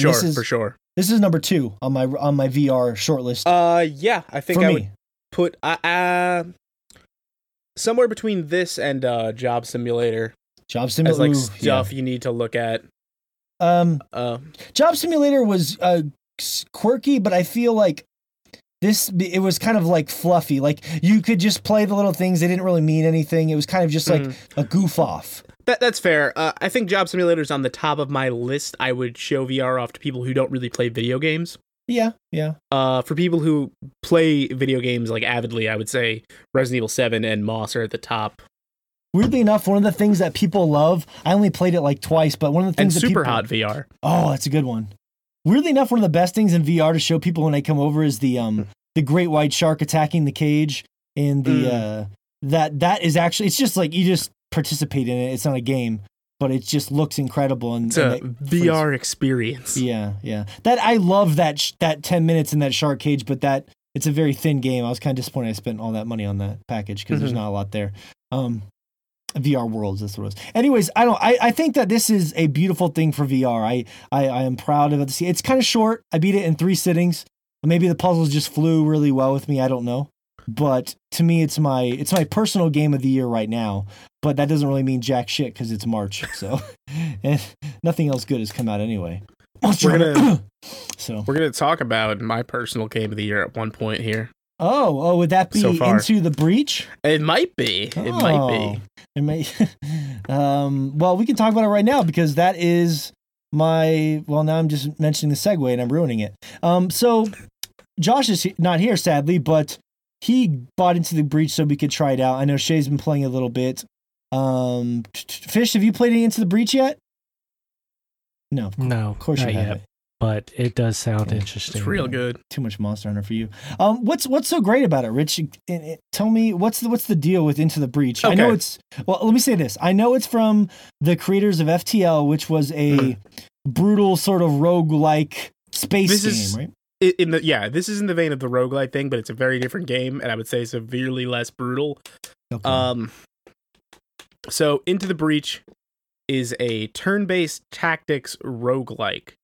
Or roguelite, really, but essentially the main idea of it is the world in some future has gone bad. There are these creatures called the Vex, these giant bugs, and they're popping up, and you're only had a monster hunter to take them down. No, the Breachers are here.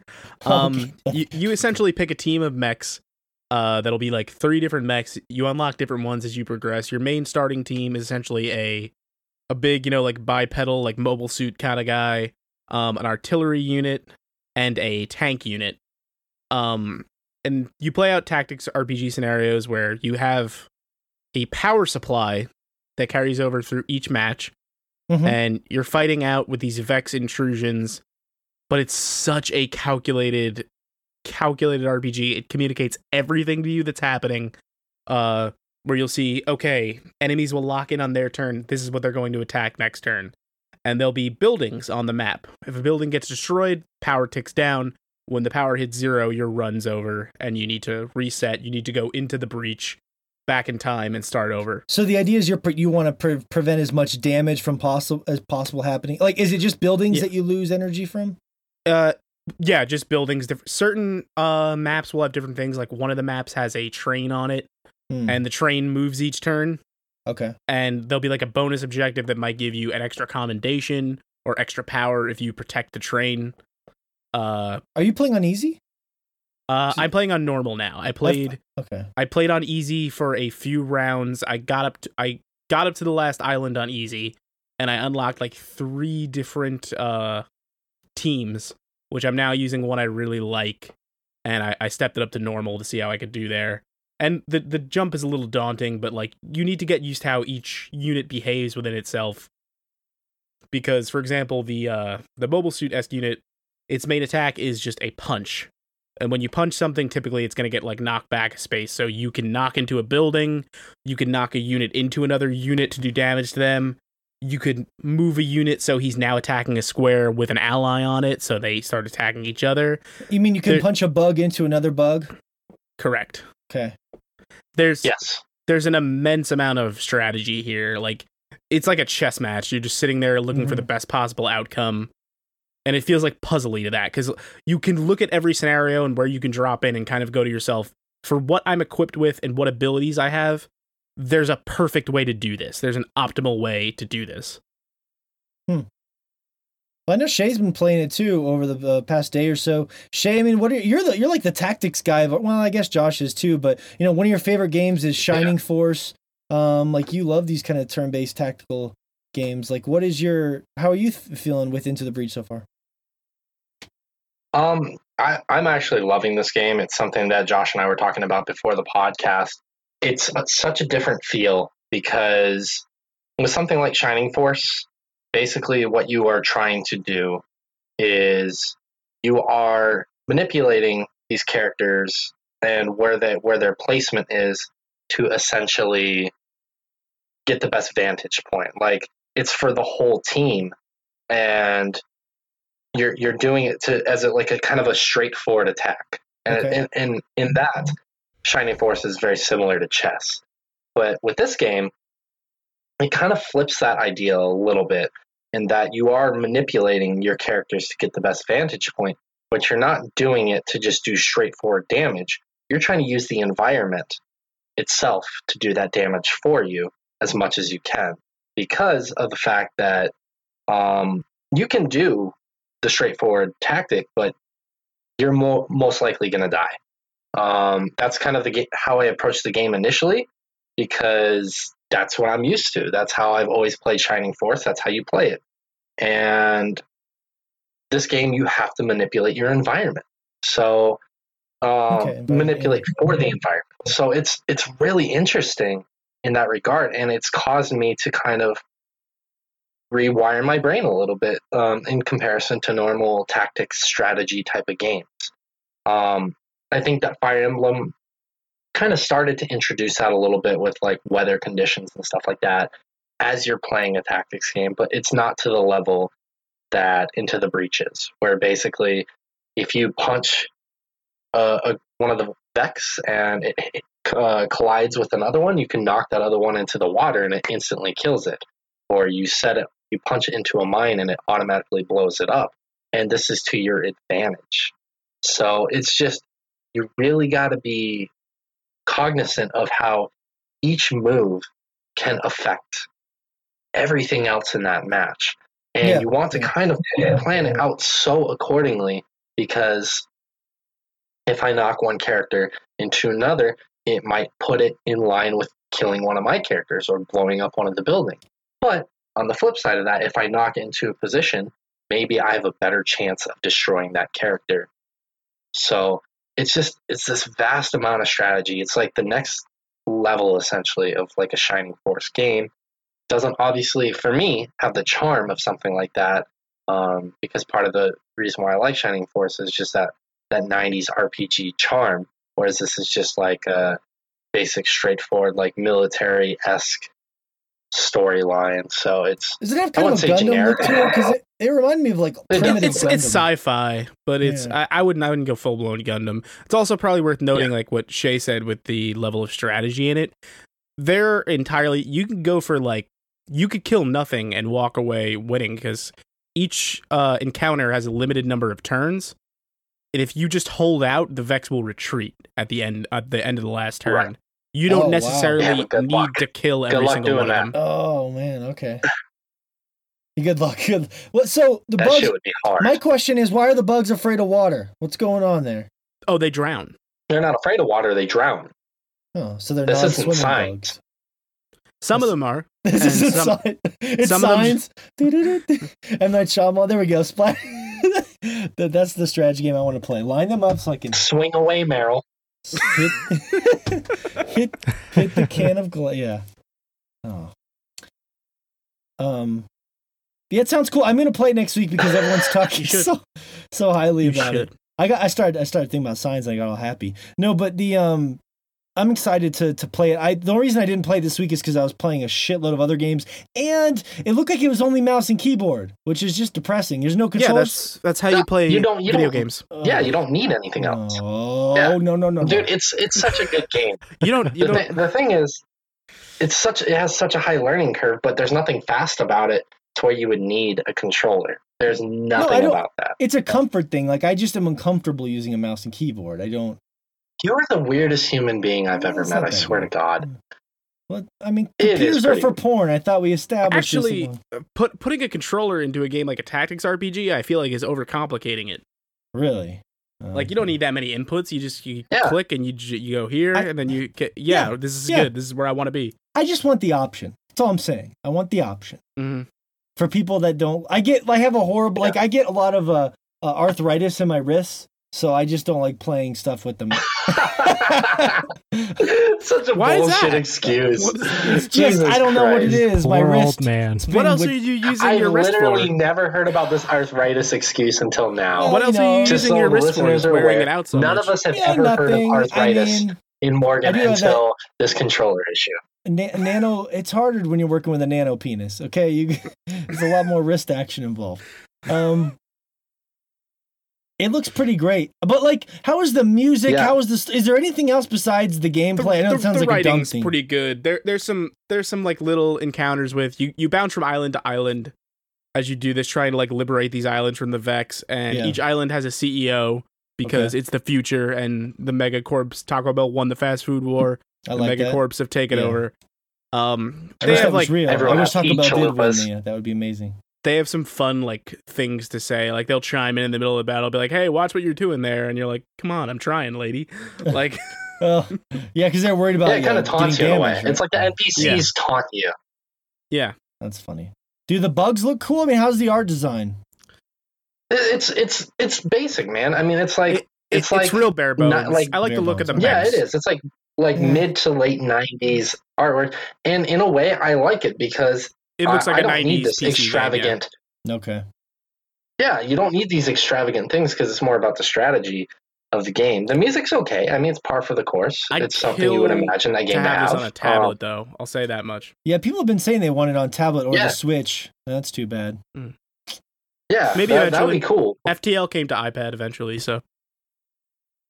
Yeah. The one thing that I would like to mention that we haven't really talked about, and it's kind of got me in this love-hate relationship on how you feel about it, Rich, is kind of the upgrade system, because they don't really give much of a tutorial. I mean, they kind of explain it, but they kind of don't. You have to really delve deep into it. They kind of throw you to the wolves on it, yeah.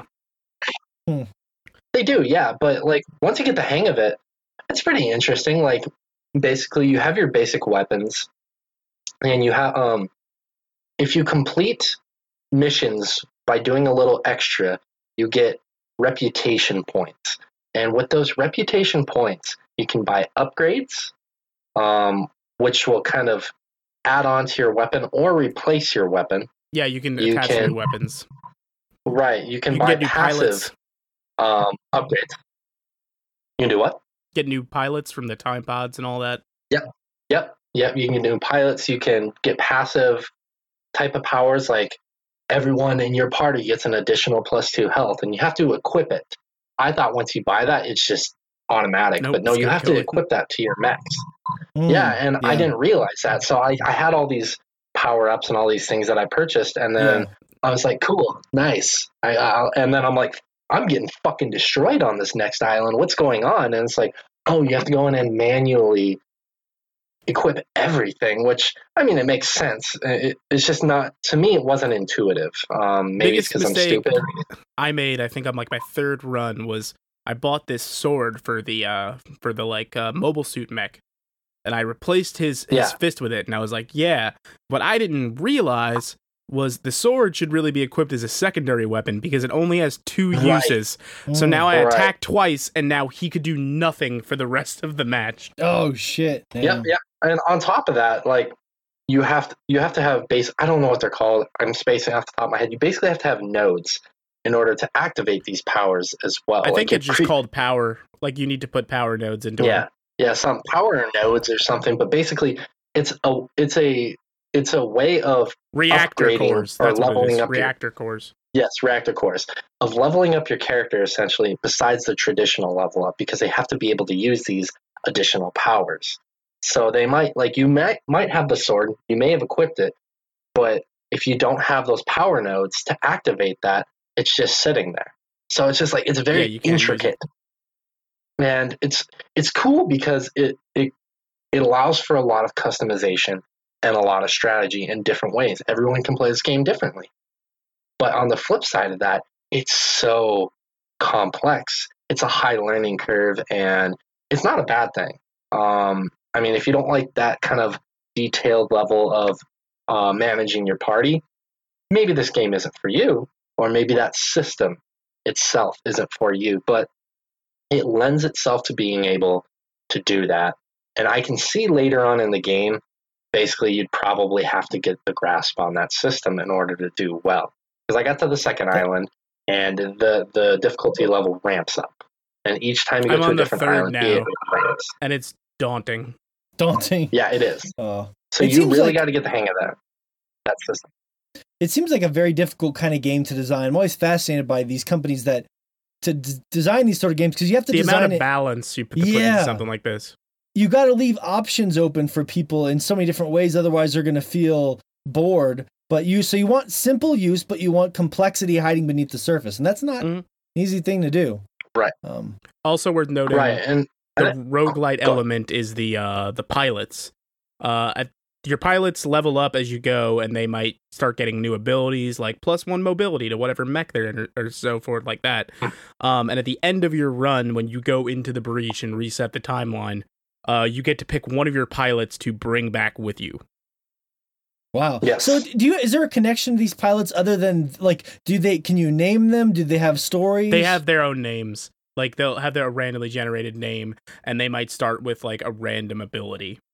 Who's your favorite pilot so far? Or are they randomly generated? Oh, whoever my favorite pilot They're randomly generated. He's dead. He's gone. They're really randomly generated? That sounds cool. I like so we would be playing the game and we would have different experiences or different pilots maybe? Yeah, we might have pilots with similar abilities. Absolutely. But they'd have totally different names. They might some of them are cyborgs, some of them are humans. And if your mech dies in any match during a run, it's back in the next encounter, but the pilot is dead, and it's now being piloted by AI, so it loses any extra abilities it was getting from its pilot. So if they die, you don't have the ability to bring them back after you go into the breach? No, but during when you reset with pilots. Yeah. Okay. And there's an ability in match where if your character or if your pilot goes down in the match, you can revive him. There is an ability for that. I haven't been able to use it yet, but there's that ability. The other roguelike element that I wish Josh was here to talk about this, but I'll talk about it anyways, is the kind of the save system can be pretty daunting as well, because basically if you beat a match, that's pretty much the only time you can save.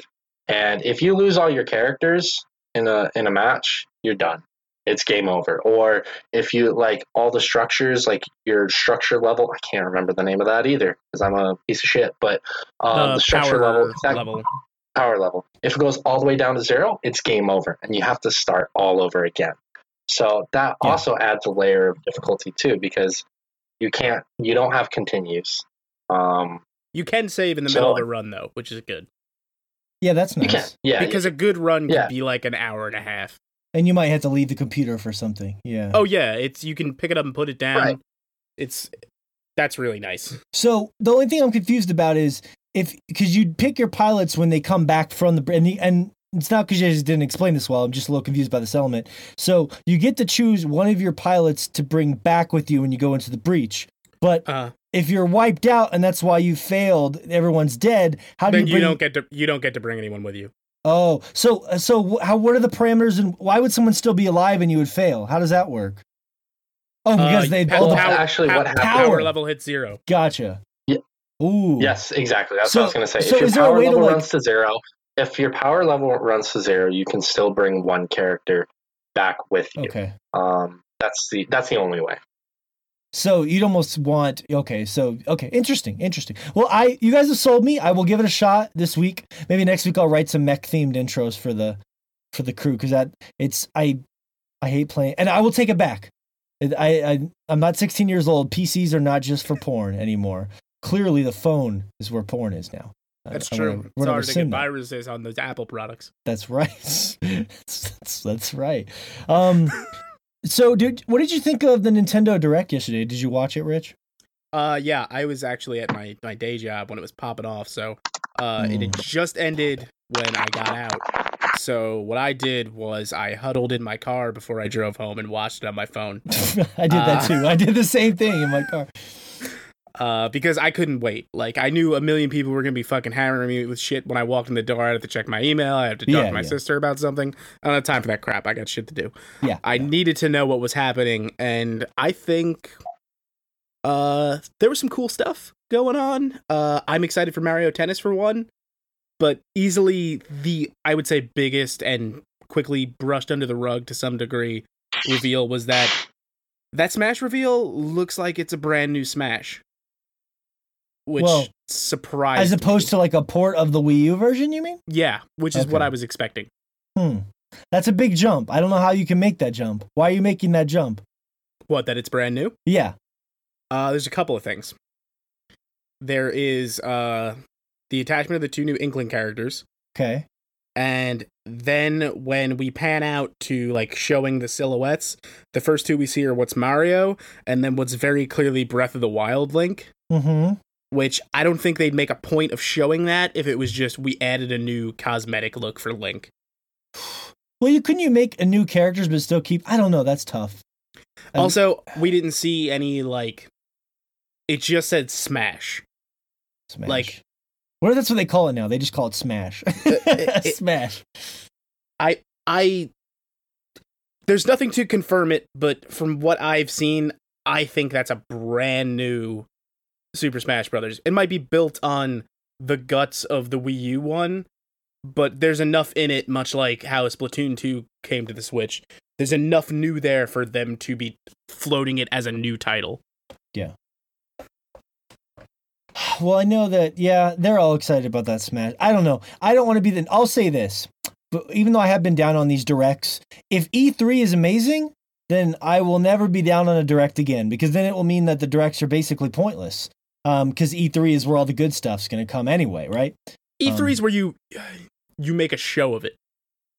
Yes, I agree. And a lot of these games for the direct, like that Mario Tennis game, I think is coming out in July or June. Mm-hmm. So that's like right during E3. So but it's I'm going to need something to play while I'm running to appointments. So.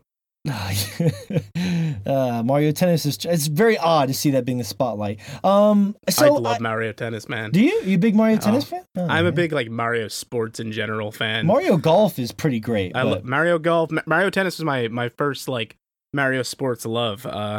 N64 Mario Tennis, loved that fucking game. I saw. I'm surprised there isn't a Mario curling game yet.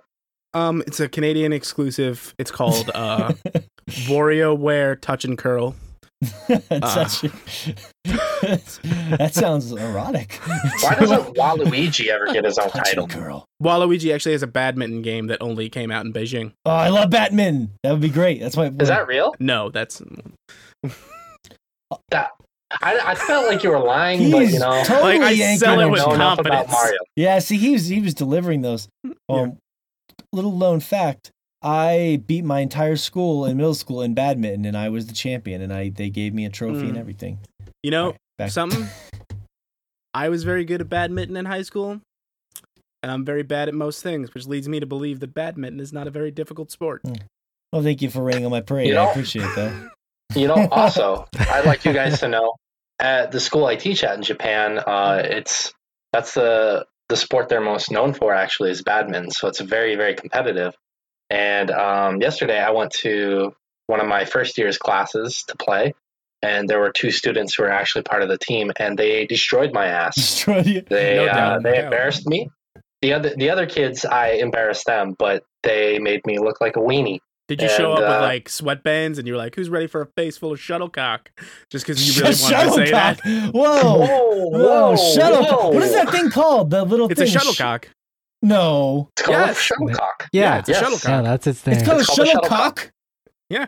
Cock? Yes. Mm-hmm. Yeah. What? I gotta Google this. I don't believe you. This is That's unbelievable. 100% true. This might be the greatest sport in the world. Once an episode, Morgan doesn't believe anybody. It's not that I don't believe you. I just it's shuttlecock. You just don't. I feel like an immature 15-year-old. Yeah, dude, they just fucking wipe the floor with me. Wow. They wipe the fucking floor with me. So sometimes I show up to like the badminton practices, and sometimes the teachers will be like, "Hey Shay, you play it," and all the kids get excited because they all know they're gonna destroy me. And they all get hyped because like they might be bad at badminton against their fellow students, but they're gonna destroy me every time. So they all get hyped and they're like, "Yeah, it's my turn." That's great. Good times. That's great. Okay, diversions aside, that was my fault. I'm sorry. So weird. I don't know. I mean, this is gonna sound like a real old man, but I don't know how I feel about Crash Bandicoot on the Switch. I'm sorry. I know everyone's like, "Why you gotta be that way? It's the more best games on every system, the better." But Crash Bandicoot was a Sony platform exclusive. He is a Sony thing. I know that there was the weird GameCube. I know there was those weird Crash games in the GameCube, and that's I remember those, the weird ones. This was a deal they had worked out from the beginning. I don't feel like people talked about it a lot. No, but it was clear, black and white that it was a 1-year exclusive, and that it was going everywhere afterwards. It's just weird. It's just weird to see Nintendo highlighting that. It's Crash just where Bandicoot. It's a good get from them. Like, think about it. Having those games on the go, that's great. I mean, I'm not going to pick it up again because I played all 3 on PS4 again, and I've had my fill. Yeah. Once you have your fill of Crash, you're good for a while. But it looks like Spyro's next. I don't know if you guys have heard about that. That looks amazing, yeah. Well, I mean... Spyro? No. Medieval is next. No. It looks like Spyro might be before that. Yeah, Spyro's supposed to release this year. No. So is Medieval, but later this year. Medieval was announced first. It's coming. Medieval's a great game. I like Medieval. Sir Dan. Yeah. Sir Daniel Goddamn Fortescue. right you do. Sir Dan. That's right. Daniel Fortescue is the man. It's not fair. Shay's getting every game he loves remastered. Fucking Spyro, Sir Dan, fucking Crash. All I want is Tomb Raider. I want the original Tomb Raider games remastered. Nobody wants Tomb Raider. Yes, here's the problem, Morgan. Tomb Raider, the original, first off, has already been remastered. And it's also worth noting that those games have aged horribly. The original Tomb Raider games play like hot garbage. Hot take from this guy. I won't hear any of this, Rich. I won't hear any of this. They play exactly the way they're supposed to play. It's a tank with boobs. They were supposed to play poorly? Well, the thing is with the original Tomb Raider games is they're geometrical. So everything about Laura, she's moving in a geometric plane, like the way she moves. It's almost like walking in squares and stuff. So it's a very odd way. It's very strange. And I agree that most people think they age poorly. I am not one of those people. But regardless, I love those games at the time. Don't get me wrong. Well, all these games are for the nostalgia, right? I don't know how well did Crash age that incredibly well. I don't know. I think Crash feels fine, and I think we were thirsty for those sorts of games. Also, Tomb Raider. I feel like you could do Tomb Raider, but I feel like you have to use a more modern engine. You have to get rid of that like stilted feeling where like movement is a chore. Open it up and make it a modern 3D platformer, and you could remake it beat for beat beyond that. No, but then I just feel like that's not fair. Because make it in the engine Crystal Dynamics is using now to make Tomb Raider games. No, you can't do that, and this is why these games. I know are I all can. About, I don't have the rights. They're that's true. They're all about nostalgia, and I feel like if you fuck people's nostalgia, I'm not nostalgic for getting frustrated because a tiger kills me because I'm moving so fucking slow.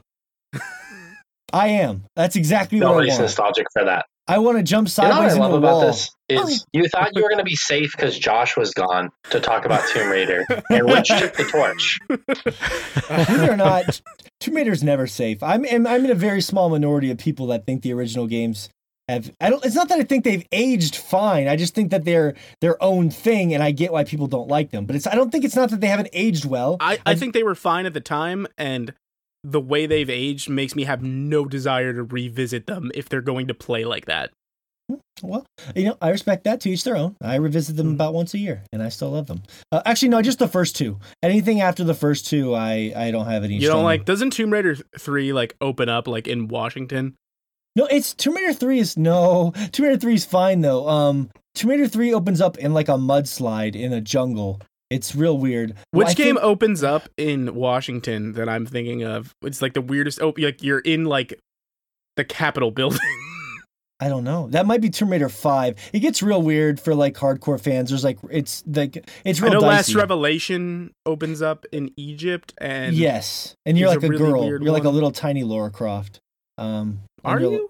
Yeah, you're like a teenage Lara Croft, and you're with this old guy. He's like teaching you stuff, and then you grow up and you get to play. But that whole game, it takes place in Egypt, so it's like a smaller setting. 5, I think, might be the one you're thinking of. Wait, 5 was Rome. Anyway, this is a diverted conversation. People are going to hate me for this. But my point is, Shay's getting everything he wants, and I'm not. I know I do. Some of the comments that I got from our community, a lot of people were like shocked that I was upset about Crash, and I just wanted to explain it. That's why I feel about it. Just makes me feel dirty. Okay, so a couple of my favorite comments here. Unstop today. Stop making 3DS games. Yes, I agree. How many people fucking comment about these 3DS games? Like, Jesus fucking Christ, man. The 3DS is dead. What's going on? Why the fuck is Luigi's Mansion not on Switch? Why put that on the 3DS? They're let me remaking it. On the fucking 3DS? That's weird. Do it on the Switch. Let me finally put the 3DS on the shelf next to my fucking WonderSwan color, and I could say, hey, remember this fucking thing? Like, let's move on. I'm flabbergasted. That is flabbergasted. It really is. I mean, I don't get that. I just don't get it. Desert Ocelot, kill the 3DS, please. I booed in my stream every time they talked about it. Me and you were Captain Toad's coming to the Switch. What'd you say? Sorry. I said at least Captain Toad's coming to both. Yeah, that seems fine. Captain Toad's great. Me and Rich were making fun of the Dark Souls amiibo. That Dark Souls amiibo is silly. It's so silly. Also, full disclosure, while we were making fun of it, I pre-ordered it. Oh my God. Nice. I was like, this is stupid. Add to cart. How did you feel about the Direct, Fish? Did you have time to check any of it out after the performance? No, I didn't actually follow up on any of the news other than what you guys have been talking about. But I am excited for a Smash game. Never really got into Smash games, other than playing it a little bit here and there at various people's houses, just a tad bit. Also playing like knockoff versions of Smash. I think there was like a Kung Fu Panda one that was free on the PSN. That sounds awesome. I want to play that.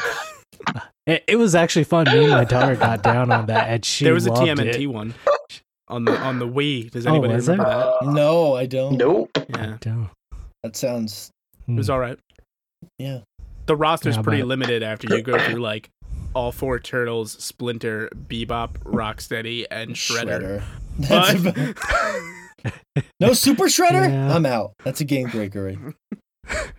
April O'Neil. They should have a special Casey secret Jones, character, obviously. Vanilla Ice.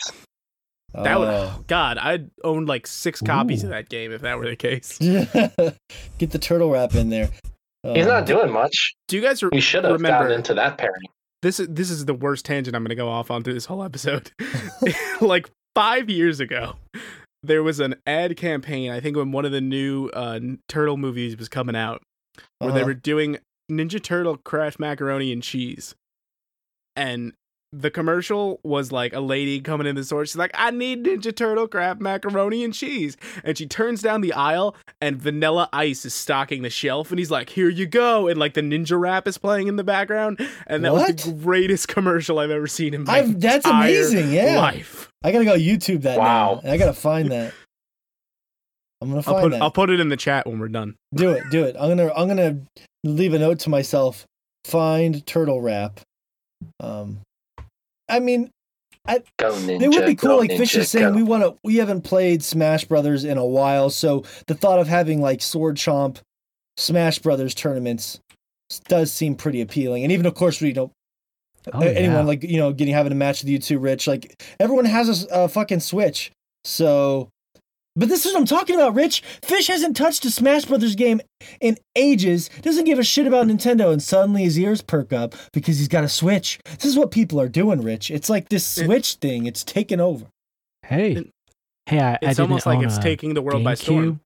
Almost. The GameCube was practically the Switch. It had a handle on it. You were supposed to take it places. They've always been trying to get us to fucking take shit places, aren't they? God damn it. Mm-hmm. With the Wii U, they're like, you can take this 30 feet from the Wii U, and then it's gonna disconnect. I had the attachable screen for the GameCube that like slid over the top of it, and I was playing a game on it once, and I slammed it in frustration and ruined the fucking screen. That's a real thing? There was a screen on top of the GameCube? Yeah, and it folded on top of it. It like hooked onto the back, and then it would fold down on top of it. I bet that screen had to have terrible quality. It must have been garbage. Yeah, it's fine. The PlayStation 1 has a screen like that. Huh. Okay. Yeah. Oh, like a little... Oh, I vaguely remember screen. That. Oh. Yeah. Man, that's the good old days. You think of those weird-ass products that we used to get. Mm-hmm. Now technology's too good for some weird shit like that, you know what I mean? Like they put something out and it would just work. Yeah. Oh, let's see. Oh, I got a comment here. Sector 7 item shop on the @SwordChomp Instagram, by the way. Chime, you want to make sure you chime in. And says, as much as I love Luigi's Mansion on GameCube, I didn't think it had that big of a following to warrant any kind of remake or rehash for the Switch. Kind of didn't see it coming. But again, goes without the whole idea of adding revenue to pre-existing world without the added expense of having to make an entire game. Yeah, well, it's not on the Switch. It's on the 3DS. So that's the weird thing. It's strange that there was enough people clamoring for that game that they thought that they should remake it and then put it on the 3DS. That is the oddest. At the time, I'm sure it made a ton of sense. They put it on the thing that's already in everybody's hands, and I bet you those decisions were made before they knew what the Switch was, like before they had caught fire with it. Also, Luigi's Mansion is the Citizen Kane of Mario games. What the fuck? You can't just drop that in the end, Rich. You can't just drop that in the end there. I'm just going to say... I think you just did. That's what happened. Donkey Kong Country is the Citizen Kane of Donkey Kong games. There you go. Did you guys see this, by the way? Nintendo trademarked... You don't even know what that means, Morgan. I know Nintendo trademarked the Donkey Konga drums for Switch. Oh. Which I think means we're getting a Donkey Konga game, which I'm okay with. And portable drums for your... Some cardboard drums. Yeah, the Labo drums. Donkey Kong Labo? Boom. Pescadios 1 says, honestly, because of how hyped I've been for the new Mario Tennis, I love today's Direct. I think it leaves all the jaw droppers for E3. So, I mean, I think that's what we're consensus here. Like, I'm probably being too harsh on this because E3's where all the big hitters are going to come. I don't know what the jaw droppers are, though, if we haven't seen them already. Well, if you knew what they are, your jaw wouldn't drop, Rich. Come on. Metroid Prime. Maybe we get a look at Bayonetta 3. The only jaw-dropping thing about that is Bandai's making it. It's fucking weird. That is a little weird. Yes, Sebastic12 said Smash Brothers saved it. I think most people agree that Smash Brothers saved this thing. Mohammed Jamed said, disappointing in my opinion, still nothing new for me personally. This is as strong as Zelda and Splatoon. See, one person said this, which I kind of agree with. I want to see if I can find it. It says, they're talking about, here's a really good one. Amanda_T says, I was disappointed with Luigi's Mansion coming to the 3DS. Why couldn't they port it to the Switch? Other than that, I like the Direct. The fact that they are getting games like Crash just shows how popular the console is now. Yeah, we talked about that. They were always going to get, they're always going to make a big thing about Mario Tennis. It's a Mario game after all, and one of the only new games that they're bringing out at the moment, but I think it looks good and definitely better than the last one they brought out. Looking forward to Smash Brothers on Switch. Always love that game, but is it just going to be a port of the Wii U game with added extras? We were just talking about that earlier. Was disappointed that there was no mention of Diablo, rumored to be coming to the Switch. Now that would be interesting. Diablo? I think that would be an E3 hitter. Along with, I'll give you my short list of what I think we're going to see either revealed or more from at E3. Okay. I'll give you Diablo on the Switch. We're going to get a look at Metroid Prime, something early. We're going to get a look at Bayonetta 3. I think there's going to be an Animal Crossing reveal. Okay. And I think those will be like their big pinch hitters, because beyond that... no Pokemon? You don't got Pokemon coming this year? I don't think it's early enough to even get a look. Maybe God damn it, Rich, you ruined my life. Maybe a tease. Maybe some justification of there's a rumor going around that the Switch Pokemon game is a reboot, meaning like it'll be almost a reinterpretation of Red and Blue. Ugh. I mean, you're not wrong, but ugh. What do I know? I mean, we need something new for that series anyway. Depending how insane it looks, like that's totally fine. Like I agree. If you think about the step up the recent games did going into the new 3D models, I think they're gonna go like full scale. We're making a 3D RPG here. We want the Breath of the Wild treatment. That's what we need for Pokemon. I want to see if there's any other really good comments people left that I want to read. Someone said something that I really agree with about Splatoon. I wanted to read it because it just made me laugh. So when I find it, Isaac Garcia said Dark Souls content for Smash. I don't even know what that means, but I will say that I am excited Solaire about and Smash. Oh yeah, gotcha. You know that Dark Souls game is interesting because it's a complete visual remaster, right? They're changing the visuals. It's got a new... Yeah. Okay. I don't know how much, like, I haven't seen screenshots or anything, so... But it's supposed to be touched up and looking pretty good. Yeah. It's weird of all the cool things you could get from that game that they made Solaire the amiibo. Hell yeah. I think that's the right choice. I don't know. He's the iconic, like, character where you have a set look. Like, you know what I mean? You're not going to do, like... the player character in like some starter armor set or something. Just think about what we're looking at. At the end of this year, we're looking at the fact that people are playing Crash Bandicoot and a Dark Souls game on a Nintendo platform. That's pretty crazy. It's pretty cool when you get down to it. Like, stuff's come full circle. Yeah. Yeah, the Switch is just taking over the world. Anyway, somebody said something about how they were pissed with all the fucking Splatoon shit. And I can't find the comment, but it made me laugh because Nintendo, I will say this is not a negative hit against Splatoon. It's just that Nintendo really likes to shove Splatoon down our throats. They really do. Really, I didn't think there was that much Splatoon going on. Even when they introduced Smash, it was like a minute-long video of the Splatoon people running around shooting each other. Well, yeah, because I think it's a big deal. Splatoon's the only brand new thing they've introduced in the past 10 years that's really struck a chord, you know what I mean? Mm-hmm. Like, Splatoon is now standing up with the likes of, like, Mario and Zelda. I have to see sales. I don't know about that. I don't know. Splatoon is Nintendo's... Here's the way I'll put it. I think this is a better way to put it. Splatoon is now Nintendo's benchmark multiplayer game. Like, it's their multiplayer shooter, and they did it, and people love it. And Splatoon's fun. Yet Nintendo has a big issue with their online situation. So what does that really mean? You know, and that it hardly exists.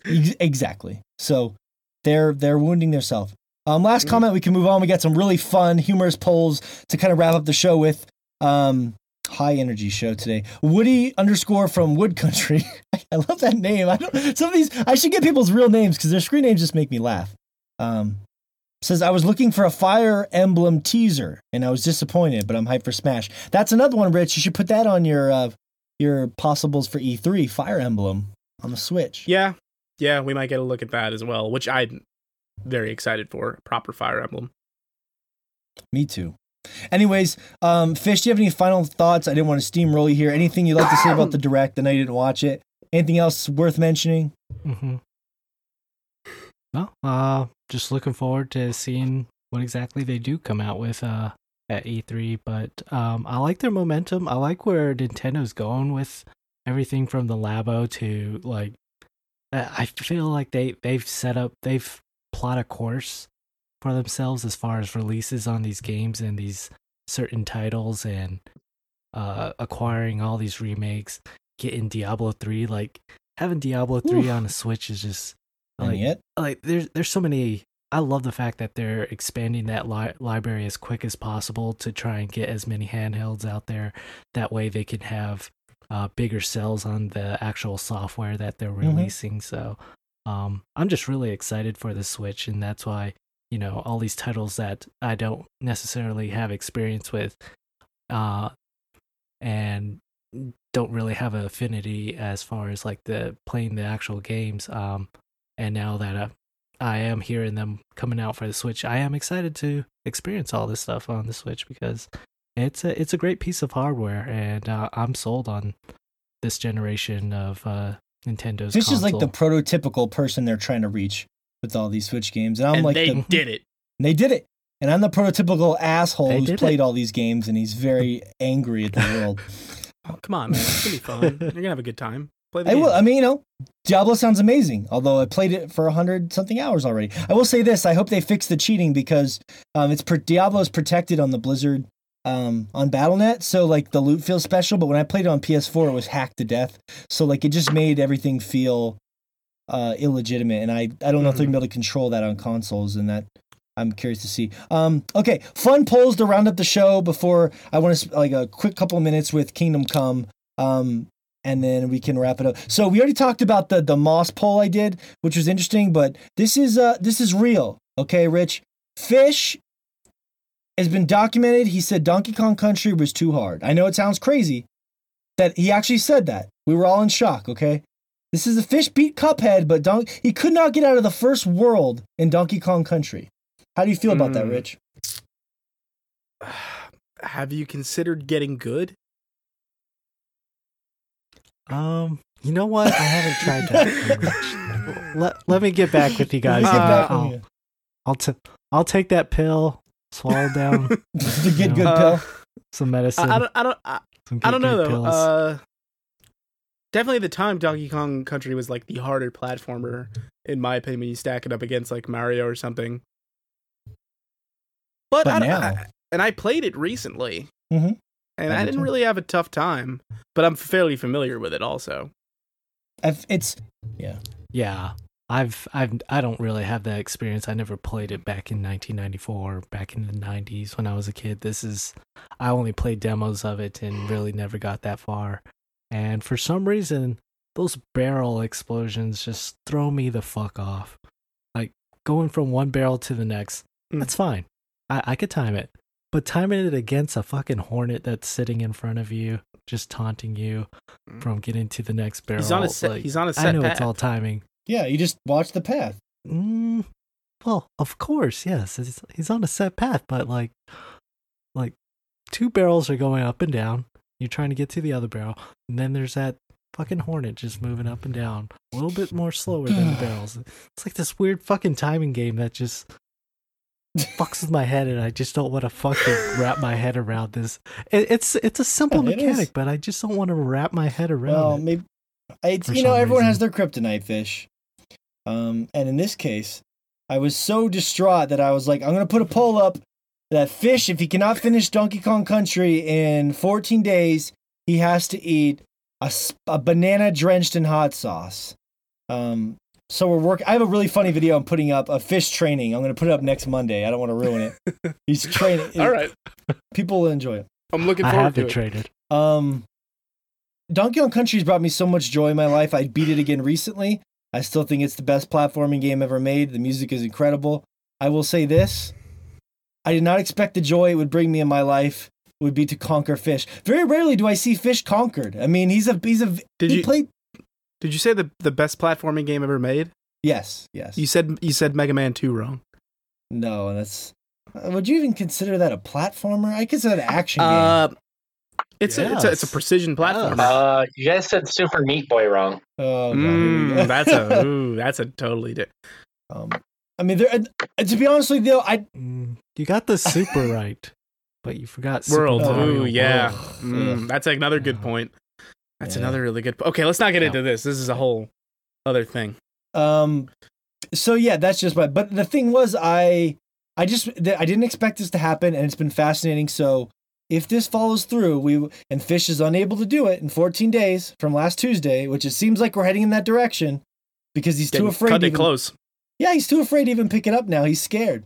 So No, I just gotta take my good. So if good anything, pill and- you, instead of like trying to get better at Donkey Kong Country, every day you should eat a banana with a little bit more hot sauce on it to just build kind of like immunity up. Yeah. prep Yeah. yourself for the big day. I think I. Pop a couple There we Tums go. before. Either way, we all win. No. If he eats the banana, we win. And if he beats the game, he wins. I didn't expect him to love it as much as me. I just wanted him to be a historian. I wanted him to like absorb the knowledge of what that is before he plays Tropical Freeze. I was hoping he'd play the first two because Donkey Kong Country 2 is actually awesome as well. Oh, So Diddy's Kong Quest. yeah, It's mint. it's great. It's great. There's no Donkey Kong in it, which is unfortunate, but it is great. So thank you. That was the biggest poll we ever had come back, Rich. It was in the high 80s. We've never had a poll come back in the high 80s that people wanted him to eat that banana. Oh, a lot of people want me to eat a banana drenched in hot sauce. So Yeah. maybe we should leave a poll of what kind of hot sauces they. Actually, no, That'll I make shouldn't it leave so that to- much worse. Yeah, That's true. yeah.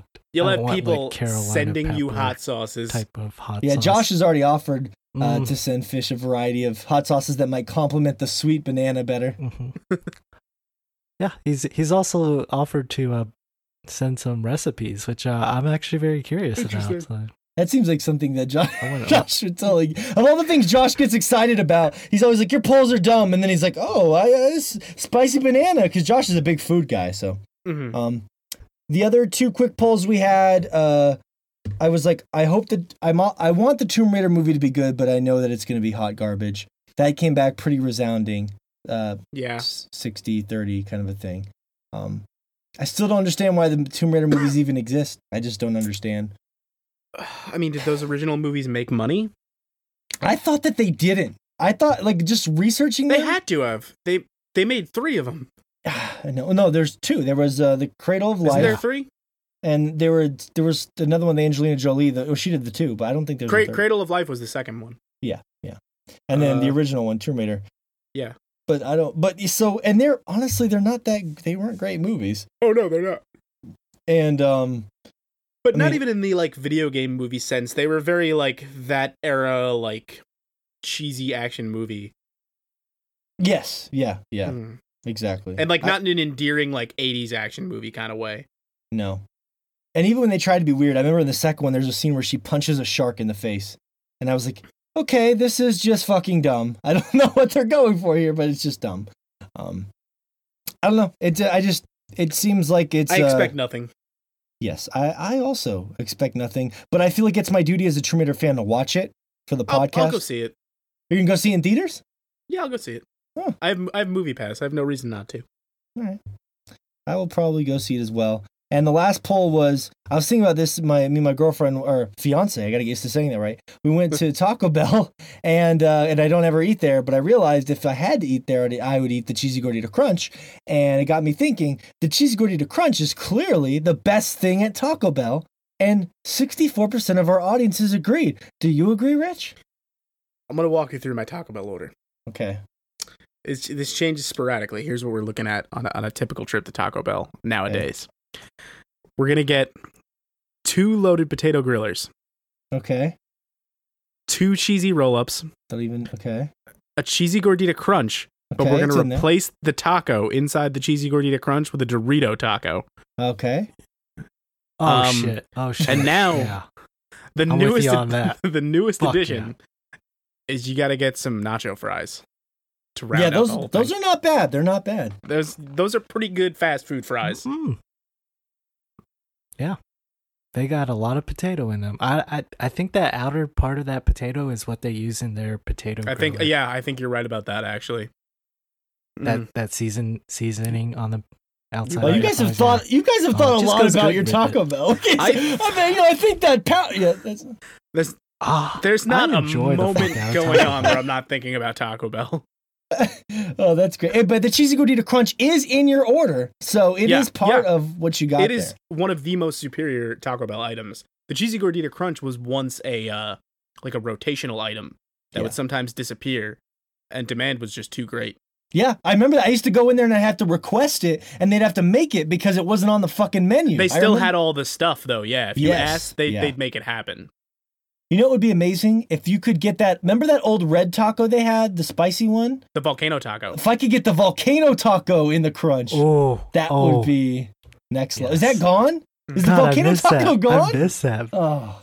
See, what I used to do, and you can't even get this anymore, remember they used to, at points, they'd have the Flamin' Hot Fritos burritos. Mm-hmm. Yeah. I would go in when they had those, and I'd get a loaded potato griller and ask them to add the Flamin' Hot Fritos to it. Wow. You're very specific about your requests at Taco Bell. Yeah, no. Don't fuck around. With that Taco. Take my Taco Bell seriously. I don't blame you. Yeah. If I ever want to get like real indulgent in Taco Bell, I'll order me two Mexican pizzas. Now you're living. And just I think I'm going to go to Taco Bell tomorrow. I'll send you guys some images.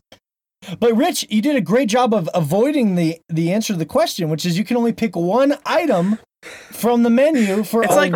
That's like picking your favorite kid. What I'm hearing is you got a lot of. I'm hearing you have a lot of like appetizers. You got your little rolls and you got your fries. Yeah. But if I could only pick one, and I can have my sub-ins, I would take the Cheesy Gordita Crunch with the Doritos taco in place of the normal one. Okay, I'll let that slide as an answer. What about you, Fish? What's your one item? There we go. See, we're all in kids. Shay, I know Shay's been kind of quiet over there because we started talking Taco Bell and I would eat the garbage out of the garbage can before I ate Taco Bell. Oh, that's still Taco Bell. No, I mean like the wrappers and the wrappers are delicious. The cups. You lick the wrapper, man. There's cheat. If I'm feeling indulgent and I want a dessert, I'll get some Cinnabon Delights too. No. Oh fuck. No, I don't eat anything. If I'm feeling decadent, I don't come back for my break at work. That's fair. Do they have Taco Bell in Japan? The only way I'll eat Taco Bell. Yeah, they do. They have actually two locations, or a few locations. One in Osaka, I think, and one in Tokyo, which I'm not super close to, and I'm not going to go 2 hours by train just to eat food like that. But the only way I'll eat Taco Bell now is if I am very constipated and I need some way to clear up my system without spending a lot of money on laxatives. Taco Bell is your laxative?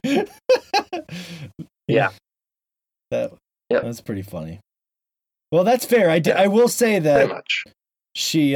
I will say that Taco Bell does not always leave my stomach feeling the best. Anyways, thank you all for agreeing and voting that the Cheesy Gordita Crunch is supreme, that Moss is definitely, we're trying, if you get VR, as you've heard us talking about, Tomb Raider is going to be hot garbage. It's just fact, even though we haven't seen it, and we're talking out of our assholes.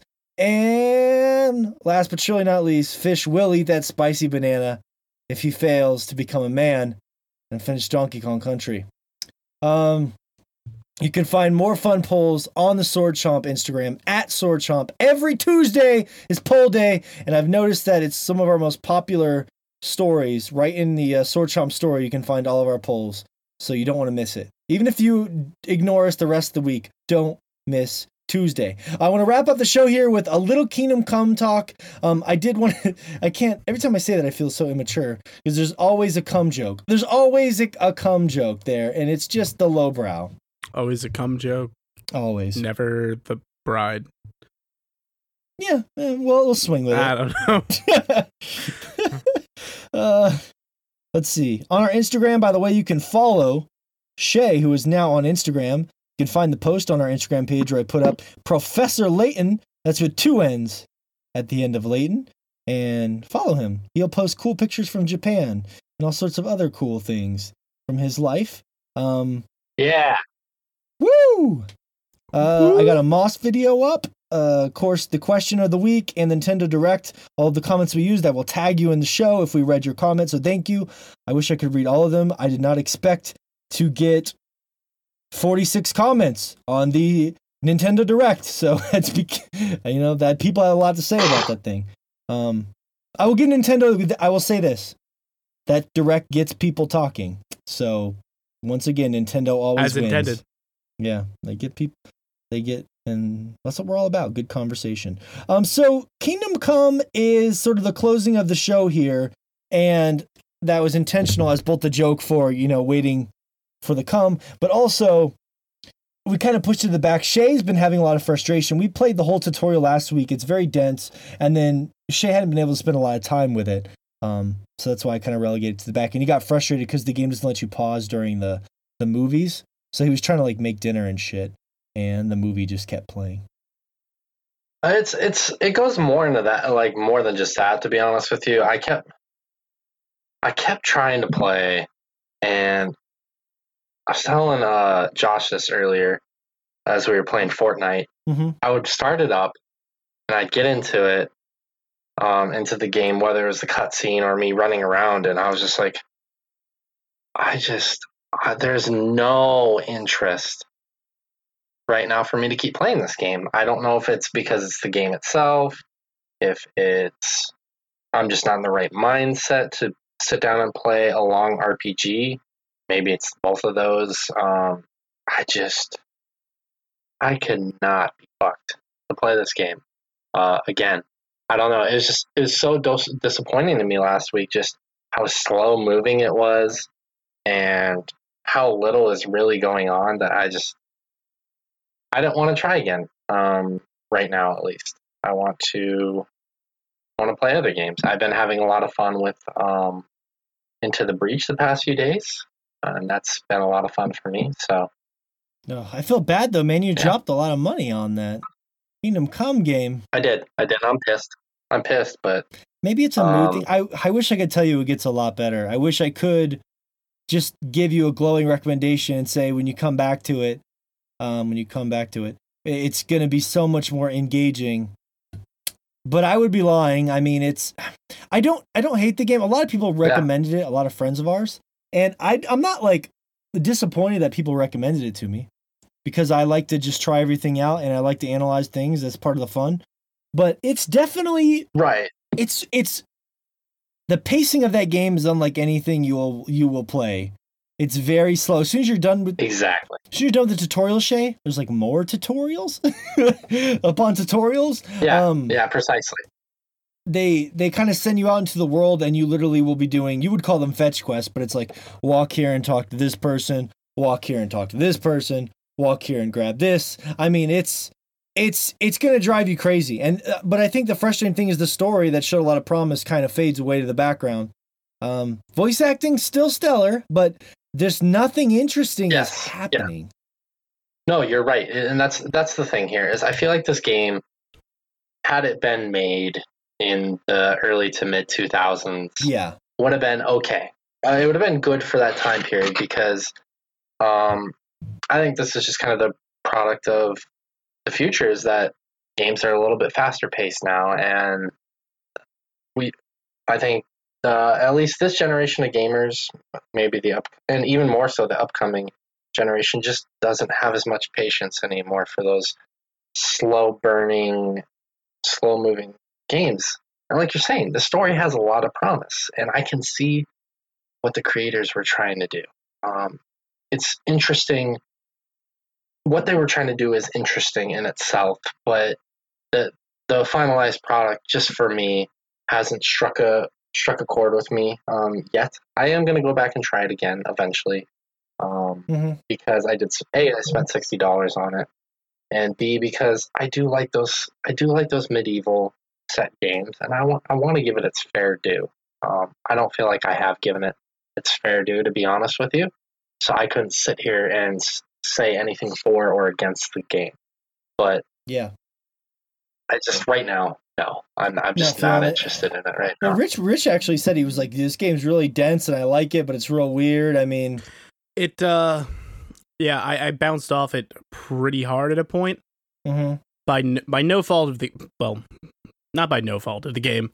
Like Shay was saying, and how dense it is, and when you talk about a slow burn, in between working a full-time job and then covering stuff for Destructoid, the stuff I play that isn't for direct coverage in my free time, I'm like very careful about it with. Like I need to play a little bit of this here. But I have time to fit in some of this. I played Kingdom Come for 3 individual settings before I got a title card. Yeah. That's insane. That's insane. Yeah. And it just, that's exactly it. It takes forever to get off the ground. Sorry, go ahead. Why would I play this game when in 2015 they made a better medieval game in Witcher 3?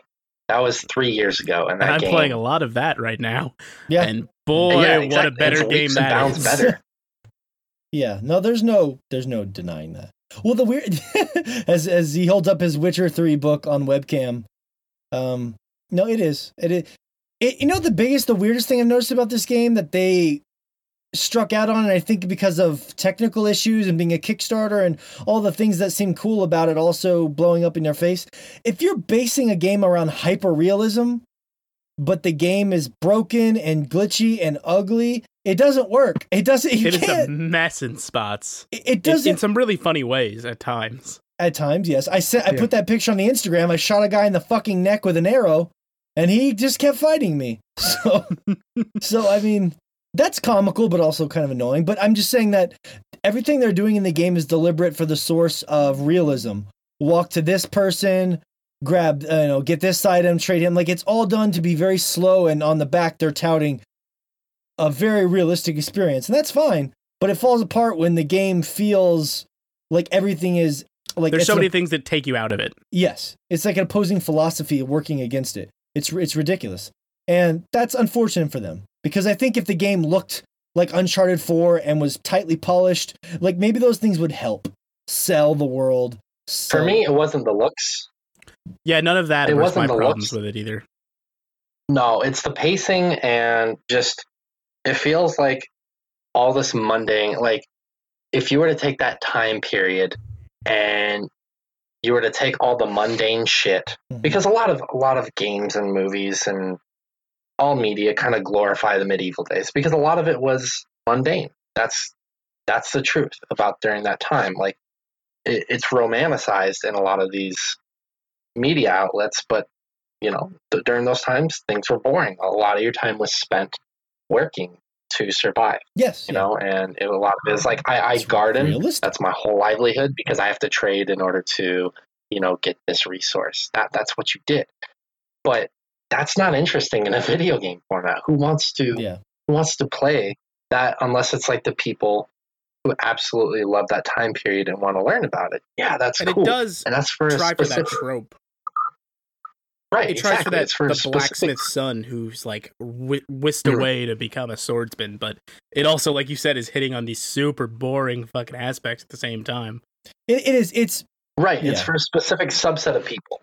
Essentially, is what this game is for. Yeah, it's like the people that can just get off on. Like, I feel like the creator of this game is just someone who just sits around jerking off to old medieval magazines or something, right? Like, it's like the most bland. Like, I like that they tried to exclude. I feel like that's a little excessive. Medieval magazines. I don't know why. Medieval Weekly. Yeah. You guys don't get that? Yeah. What is it? Medieval Castle Weekly. Blacksmithing Yearly. Yeah, Blacksmithing Yearly. Jousting Monthly.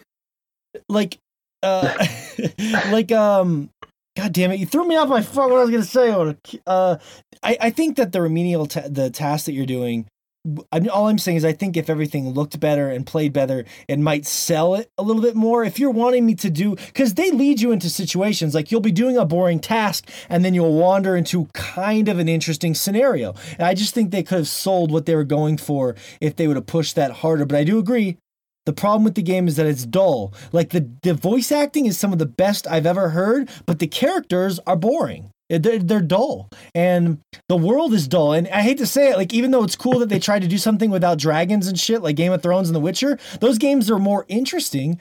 because they're just there's more personality. And I hate to say that it's personality-less because it's realistic, but none of the characters are like interesting aesthetically or from a personality. They all feel real, but they're also very boring. That's my personal thing.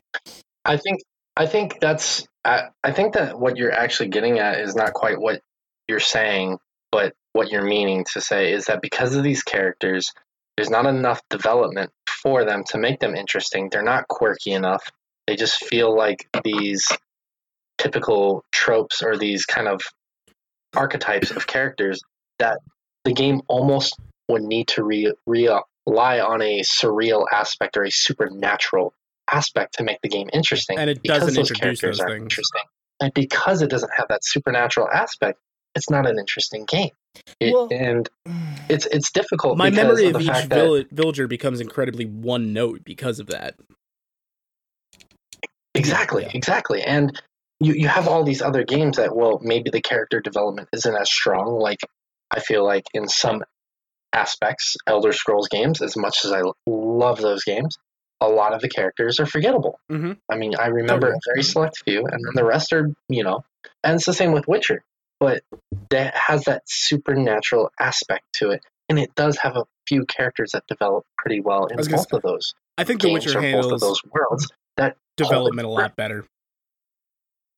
It does, yeah, and this game is missing both of those. Like, if you don't have supernatural elements and you're relegating it to menial gameplay, okay, well then you have to have interesting, unique characters. It doesn't have that. I'm not disagreeing with you. I would just say you might want to wait to get a little farther before making that assessment. I know you're just at the tutorial, and Rich, I don't know how far you've gotten, so I don't want to throw any judgment. I'm a ways past that, but okay. Because I just did this really lengthy mission where I had to walk around, like all these horses were murdered, and I had to go track this guy down. Have you done that one yet, Rich? No, I don't believe it's part of the main quest.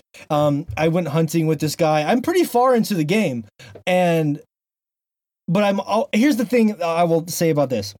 Every time I keep thinking the game is going to get more interesting, and I'm always left feeling disappointed. Like, every time it takes a hook, I'm like, this is kind of an interesting idea, and then the payoff is always disappointing. And I think that's what finally broke me, is I was just kind of getting bored of the game. I went on this like 3-hour-long quest where talk to this guy, talk to this guy, talk to this guy. Oh, he's not at this camp. Maybe try another camp. Oh, he's in the woods hiding in his hut. Go find him. Yeah, these guys are after me. Can you go like, it was like 3 hours of this horrible thing. And when I got into the fight with these fucking guys in this game that's supposed to be hyper realistic, I pulled my bow and arrow out from 10 feet away and I put a fucking 3-foot-long wounding arrow into his fucking neck, and he wasn't even phased. He went, and I'm like, what the hell is this game trying?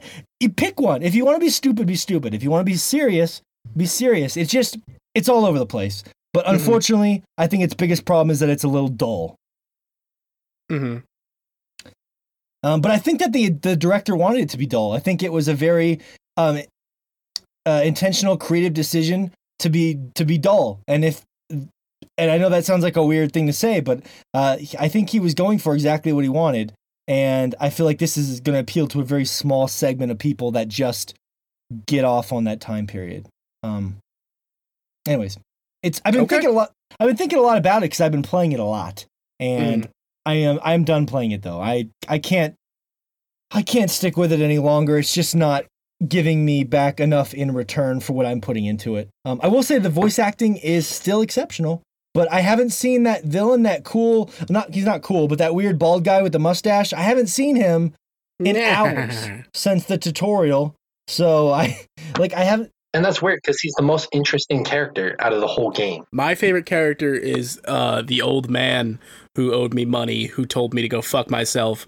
So then me and my friends beat him up because we're terrible fucking people. Yeah. Oh, in the tutorial? Yeah. I will say, if you take the terrible route in that game... But he wasn't really your favorite character. If you take the terrible route in that game, which isn't that terrible, but it makes the game more interesting, which is kind of sad. I felt like I had to be an asshole to make the game slightly... I feel like the line of morality in that game is like not even like, I'm evil. It's like, I'm kind of a dick. Yeah, exactly. It's a strange game, and that's why I kept sticking with it, because it's not like a lot of other video games. It doesn't go for action, and I applaud that. But as we discussed, it's just boring. And I don't mean that to be like bad analysis. I think we've covered it pretty thoroughly, but it's just boring. But I liked what they were going for. Yes. I'll probably trade it to everyone who recommended it to me. I still appreciate the recommendation. I'll probably trade it in for The Witcher 3. Well, I've already played the hell out of The Witcher 3. Yeah, so. yeah. I'd probably trade in for Far Cry 5. I think that's what I'll probably trade in for. That's next on my hit list. And Into the Breach, you guys have sold me. I'm going to play it a lot this week. I'm caught up. I beat Donkey Kong. I beat Moss. And I'm done with Kingdom Come now that I put like 25 hours into it. So I think I'm going to move on to Into the Breach next week and then kind of get my palate ready. I'm still hoping Fish like wakes up one day and he's like, maybe I'll give Donkey Kong a shot. Or I'm still waiting for Fish to play Nier. He has a copy of Nier sitting at home. It's basically a coaster right now. It's driving me insane. So... Enough. Oh, well, I'm still waiting on you to actually beat an Anjanath, so you could get that Anjanath Monster gear. Hunter. I wanted to beat an Anjanath with my yeah. friends, but Monster Hunter wouldn't let me. So maybe when they get their online shit together, I'll come back to the game. How about that? Maybe if you stop fainting, How about this, Fish? You finish Donkey Kong Country 1 and 2, and I'll go buy Monster Hunter World. Oh, really? Will you play with me though? Oh, yeah, that's the thing is he'll buy it. He didn't say he'll play it. Well, I'm not going to buy it and then stare at it. What's the point of that? Yeah, but I feel like if he puts in that much time to beat both of those games, there should be a certain amount of hours you have to put in play it with him. However many hours he spends playing those games, you have to spend playing Monster Hunter with him. I would be willing to play the end game is the only part of the game that... Just play this first level for 20 hours straight. I think I could do a better run. run. Like an 8-year-old trying to get their dad to play with them. Daddy! At this point. Please. Sorry, Sport. It's the office again. I'm not going to be able to make it to the baseball game, son. Fish is just out there with a fishing pole sitting there alone. He said he'd be home. So sad. But see, I can make that. I can clearly make that bet on my conscience because I know Fish ain't gonna touch Donkey Kong. I already see it in his eyes. All right, he's scared of the beast. What? You gonna It's make done. that bet? It's Let's made. make that bet. A gentleman's agreement. Okay. All right. It's done deal. Done. And then I have to go make sure I have $60. All right. Well, thanks for. It's been a fun show. Other than poor Josh having to bow out at the end there, we'll edit it and throw it together. And it's getting late here. It's very late. Rich, thanks for being with us. I know we had some technical difficulties and we adapted. And so you can find all of Rich's incredible work. We call him the Maestro over at Destructed.com. Rich Meister's right. I'm telling you, get that inside article. I know you're digging into it. I want to see. Yeah, I'm going to get some details. I'll hopefully throw something together tomorrow. So I will be the that should will be blow out up. there. It's gonna blow up for you, my friend. I will. The one. I will repost that on our Instagram. And everyone that's been commenting and supporting us as we were growing. I know we hit like 5,000 unique listeners recently. Our community has been just incredible for such a small independent podcast. I'm still out there meeting people all the time. It's just been a lot of fun. So we hope you enjoyed the show. We'll be back next week with some good stuff. And hopefully I didn't forget anything, because if I did, I'm going to be pissed. But for now, I want to thank you guys for being here. Thanks again, Rich. And we will see you next week.